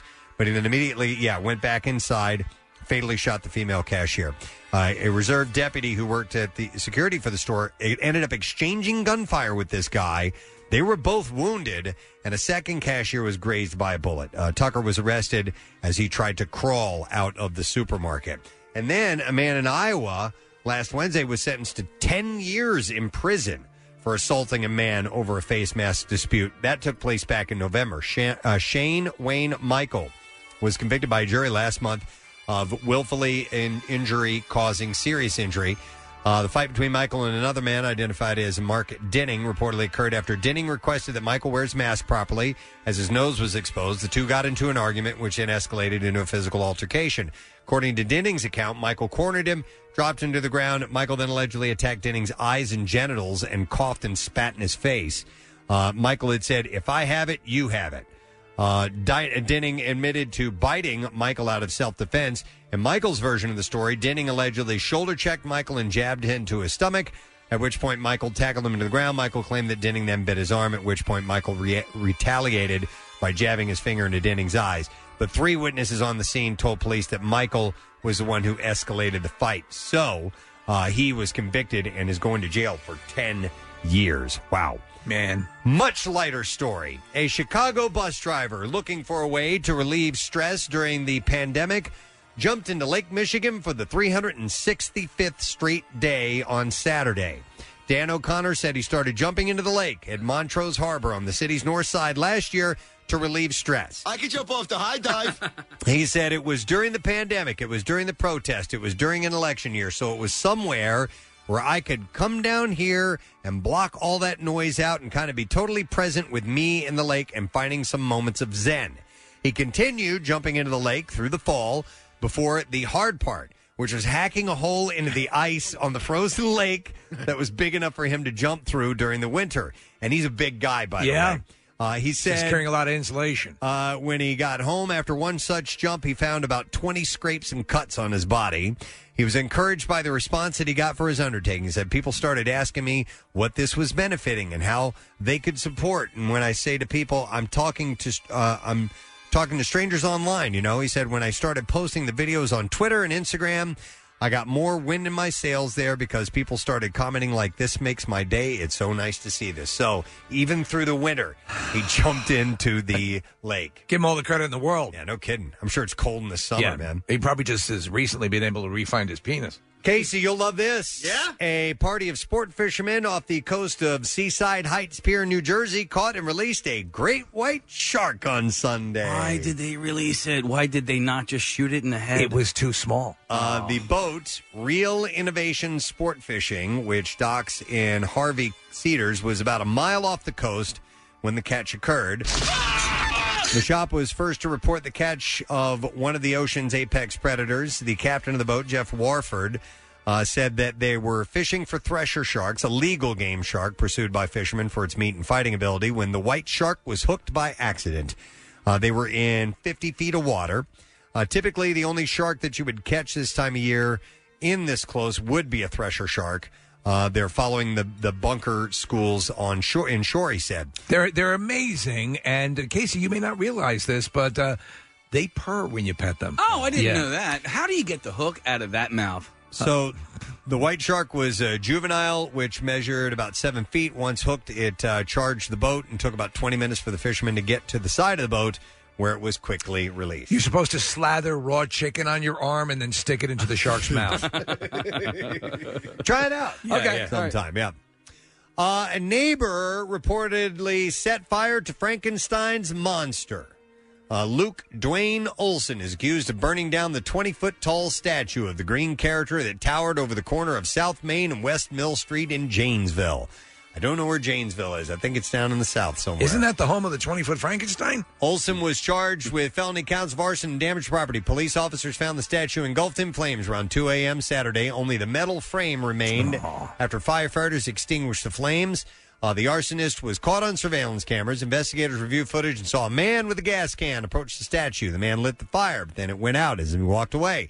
Man came back a few minutes later and lit a second fire, and that destroyed the statue. So what was this, like a town thing that it was known for? Or? I think so. All right. Well, so it was privately owned, and I think this was a neighbor who just didn't like seeing Frankenstein there. Investigators suspected Olson, who has an appearance similar to the man in the video and lives in the area. Olson's wallet was also found on the ground in the area. He denied starting the fire. I didn't do it. But here's the story. Frankenstein's monster came to Janesville in 2012. He stood near the old train locomotive and a few other items displayed by the Bornicke family. Mark Bornicke bought the monster from an auction, his wife Vicky had said. The fiberglass and steel monster originally was a Vulcan on display at the 1988 Winter Carnival. Yeah, I could see it as a Vulcan. His torso was elongated by 4 feet. His arms were repositioned when he was remade into Frankenstein's monster. I think it's kind of cute, but they just couldn't tolerate it. They burned it down. Yep. Just like Frankenstein himself. And he stood at 2 Halloween attractions in the Twin Cities before he came to Janesville. Had an estimated value of $14,000. So now they can turn it into a Khloe Kardashian. Guy is facing arson charges. And there you go. That's what I have in the bizarre file for you this morning. All right, we got to get a winner for the secret text word, and I'm going to take caller number 18 at 215-263 WMMR. If you happen to know what the word is, call now. 18th caller. You get to take a shot at winning the $50 Bonefish Grill gift card. We'll grab a random texter as well. We'll get the winner for that when we return, as well as another thing to give away with our lesson question. And we'll do trash and music news, too. We'll be back in a minute. Love MMR? Buy some gear. Check out the rock shop at WMMR.com. Snazzy. Run with us on a John Deere Z365 RZ Track mower, built for taking it easy. With standard mulch control to control your clippings without any extra effort. Because lawns are for living. Nothing runs like a Deere. Tap the banner for more. Back with more of the Preston and Steve Show podcast.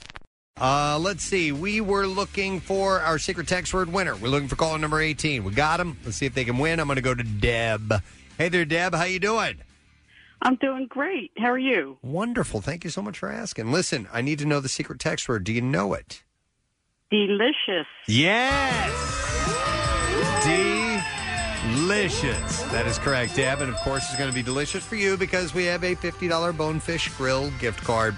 Discover Bonefish Grill's newest Shrimp Rangoon Salmon, featuring wood-grilled salmon with a creamy shrimp rangoon topping or seasonal Key West tuna and pineapple glazed shrimp paired with a refreshing watermelon martini. Visit bonefishgrill.com. And we had a random texter that we got a winner that we a name that we grabbed as well. It's Donna Fedezowitz. There you go. Yeah, Fedorowitz from Philadelphia. Donna Fedorowitz. That's an R. Okay, thank you. Congratulations. You get the same thing, and we'll set you up with that $50 Bonefish Grill gift card. We have more things to give away. We're going to do something else now via the lesson question. See if you've been paying attention today. We have a $50 Rita's gift card to give away. If you can tell me what is the name of the song collaboration between Gene Simmons of Kiss and the band Kansas. Let's see if we know that. 215-263 WMMR. What is the name of the song collaboration between Gene Simmons of Kiss and the band Kansas? We got to that around the 8 o'clock, early in the 8 o'clock hour. 215-263 WMMR. If you know the answer, call now. We'll do this while you're calling in. The trash business is a gold mine. 93.3 WMMR with Preston and Steve's Hollywood Trash. And it's brought to you by Sequoia Outback. Sequoia Outback has any and everything that you can imagine to make your deck or any outside space a source of comfort and pride. Route 309 in Hatfield or at decksupplies.com. What's going on this morning, Steve? Well, Caitlyn Jenner accusing Jimmy Kimmel of being transphobic after he suggested that she was just Donald Trump in a wig. Of course, the situation did raise the long-standing question whether or not Donald Trump is actually Donald Trump in a wig. Right? Oh, my God. Even though he's currently serving time, Joe Exotic has partnered with Tango Hotel Charlie, or THC Group, to sell Joe Exotic cannabis. THC says Joe Exotic cannabis will allow you to draw more smoke in because it's made for people without teeth.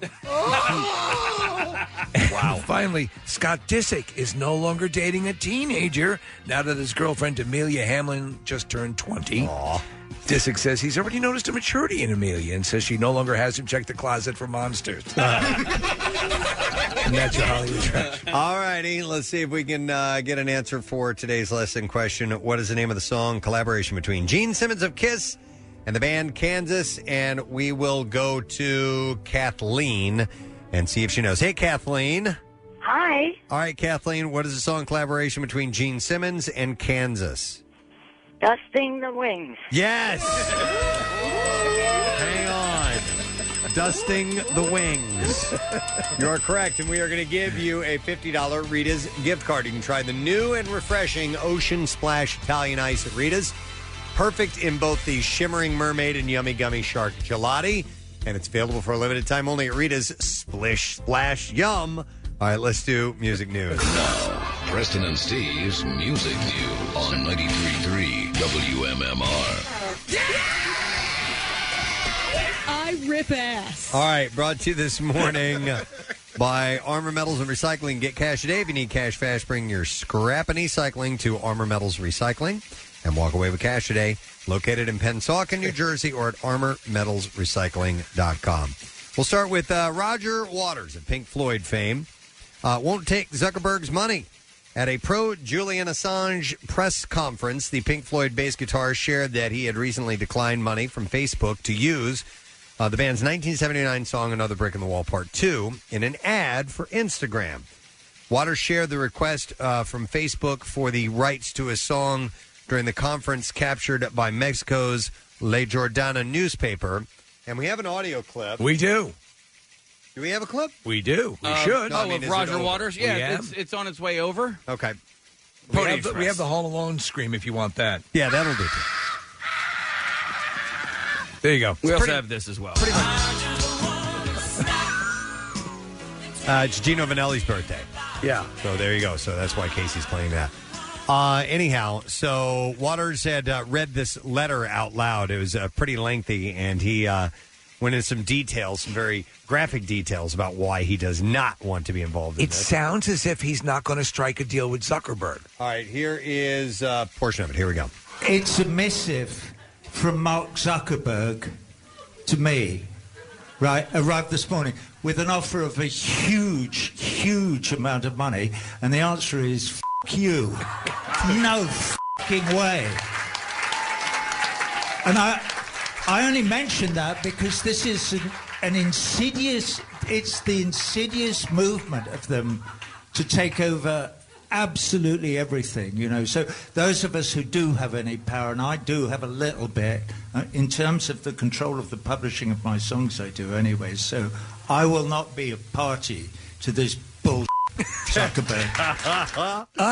I'm curious because the song Another Brick in the Wall is not a pleasant, hey, you can be just another brick in the wall. Right. Like, what would be the marketing of that? Well, maybe they didn't want to use the lyrics for it. Maybe just the music. You know, okay. I don't know, which it's an infectious melody and people know it. But yeah, I know what you mean, Steve. The symbolism there wouldn't quite fit. Right. Where you want to stand out as opposed to being just something that's part it's of the like, norm. Mother, do you think you want a taco? Waters continued his criticizing of the tech CEO and called him a prick. He said he's one of the most powerful idiots in the world. Facebook friends talk like that. Spokesperson confirmed that Instagram's marketing team expressed interest in using the track. The spokesperson also said that Facebook respects Waters' decision to not work with the company. Nick, can you pull up the story about Courtney Love? Yeah. Because I didn't have that here with me, and I do want to mention that because we had reported an Instagram post that she had really gone off on Dave Grohl. And it's like a 9-page diatribe on all these people that she was just railing on. Yeah, Trent Reznor was the other one, but she has retracted and apologized for her comments made about them. In a statement shared via her Instagram stories and screenshots by Loudwire, Love wrote, "I need to apologize for my recent post. It was insensitive and it was wrong. No matter how I feel, there are real people behind my words, and I need to learn to be more responsible with my words. I am truly sorry for those who I've hurt.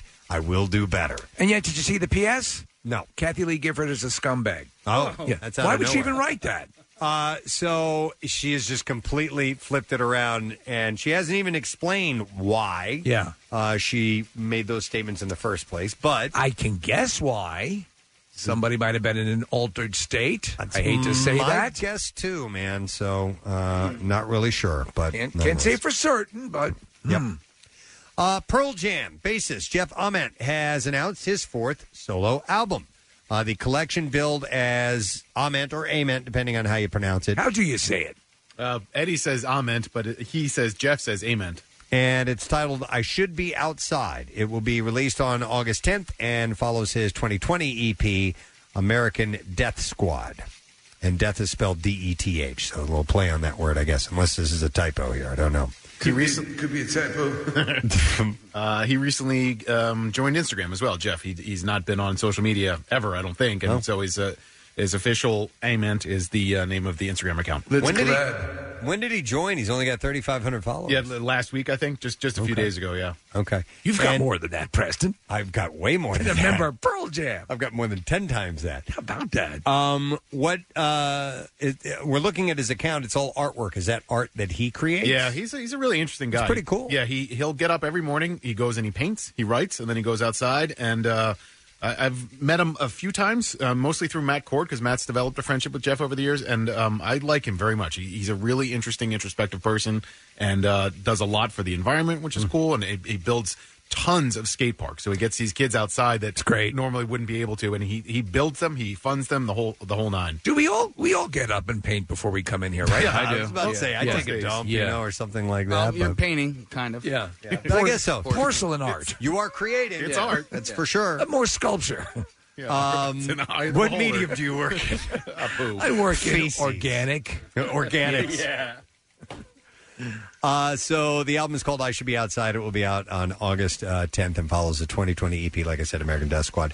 This is interesting. There's a sad note to this, but Rush's not Russia, the country, Rush, the band Rush. Right. Alex Lifeson has unveiled 2 new instrumental solo tracks titled Kabul Blues and Spy House as a tie-in for the new Alex Lifeson Epiphone Les Paul Standard Access guitar. Backing him on the tracks, bassist Andy Curran and drummer David Quentin Steinberg. Now, these songs mark Lifeson's first new music since 2012, the release of Rush and their album Clockwork Angels. Are you going to check it out? Yeah, absolutely. Yeah. I will definitely take a listen to that. So that's a big deal. He hasn't done anything. The last Rush album was in 2012, and this is kind of cool. Now, do you think will Geddy and Alex do something? I believe so. Like a modern day Seals and Crofts? No, I believe they'll do something that won't be Rush. But I see these two guys creating music together again sometime. But what form that takes, I have no idea. And the sad news, the father of Neil Peart passed away. His name was Glenn Peart. He died on June 12th. He was a retired president of Dalziel Equipment in St. Catharines, Ontario. So Neil grew up. His dad had a farm equipment trade. Right. And Neil worked there, and he, then he tried doing the music thing. He went off. He moved to London for a while, lived there for, a year or two. And then he came back, and he was disillusioned with the music industry and was about ready to hang it up. And he was going to be a farm equipment salesman working for his dad. He got along with his dad well? Very well. Yeah. And in fact, when Alex and Geddy came along, because they had heard about Neil and what a great talent he was, and they said, yeah, we'd like you to join us. He went to his dad, and his dad, rather than saying, look, you tried this and everything, he said, go do it. He's like, you'll always have a job back here. No matter what happens, you can always come back here to the farm equipment trade. So I thought that was a pretty cool thing. How old was he? I don't know. He had to have been up there. He had to have been, because Neil was in his late 60s, I think, or mid 60s at least. So his dad had to have been pushed 90 at least, I would imagine, or maybe even more. So sad news there. And that's all we have in music news for you. Let's take a break. We'll come back and letter of the day, word of the week prize, and so on. Stay with us. We'll be right back.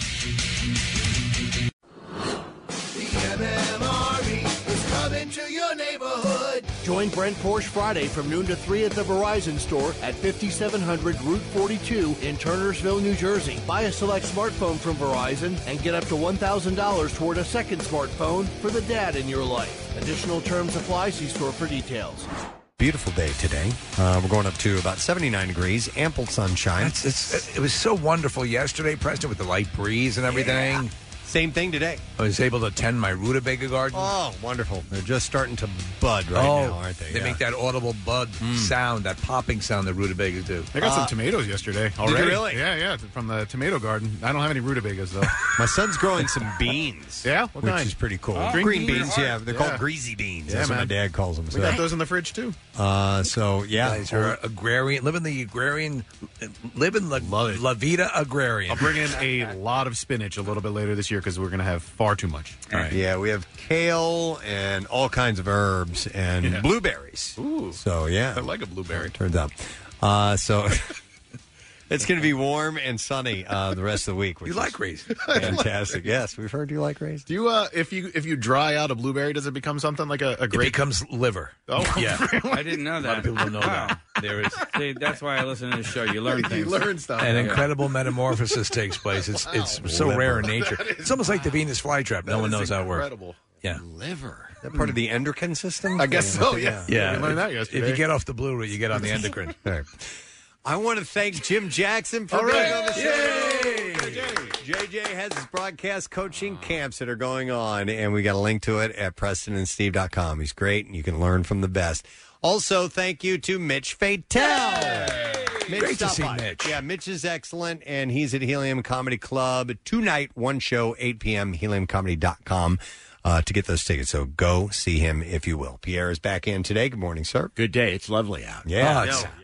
I know you're a big fan of this guy. A little bit of breeze, not too much humidity. Yes. The sun, the whole thing. Everything is alive and living, and liver, blueberries. Yeah, I mean, it's a great day to eat liver. Yes. Yeah. Now you're quoting Jackie Gleason. I am. And it's important to do that. So liver it up and get outside and enjoy the day. Liver La Vida Loco. There you go. Ricky Martin, we could learn so much. Yeah, I love it. Some days you just have it. You got it, man. All right, do you have the letter? I have it. All right. Preston and Steve on 93.3 WMMR. Now, the Daily Letter. The Preston and Steve Show is brought to you today by the letter. B is in Billy Bob. All right, B as in Billy Bob. All right, so we have a $350 gift card for Bob Dodge's Red Sparrow Tattoo and Gallery in Downingtown, or the all-new Runic Tattoos in Newtown Square. And for tattoo ideas, you can visit BobDodgeTattoos.com. And we there you go. Liver La Vida Loco. Liver La Vida Loca. Lots of bacon on it. Liver La Vida Loco.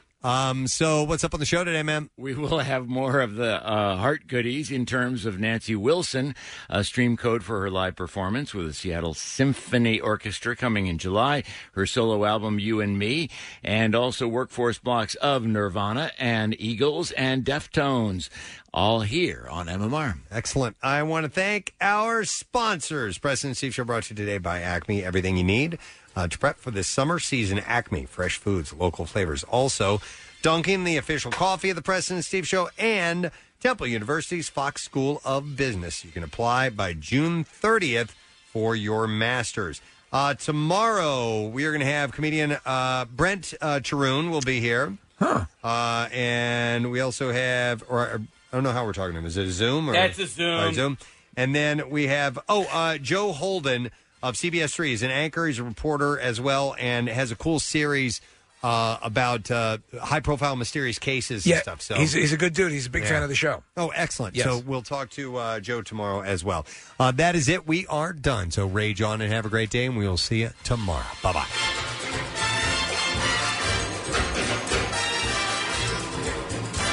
Preston Steve on 93.3 WMMR. Hey, everybody, it's good to have you on the Run with us on a John Deere Z365 RZ Track mower, built for taking it easy. With standard mulch control to control your clippings without any extra effort. Because lawns are for living. Nothing runs like a Deere. Tap the banner for more.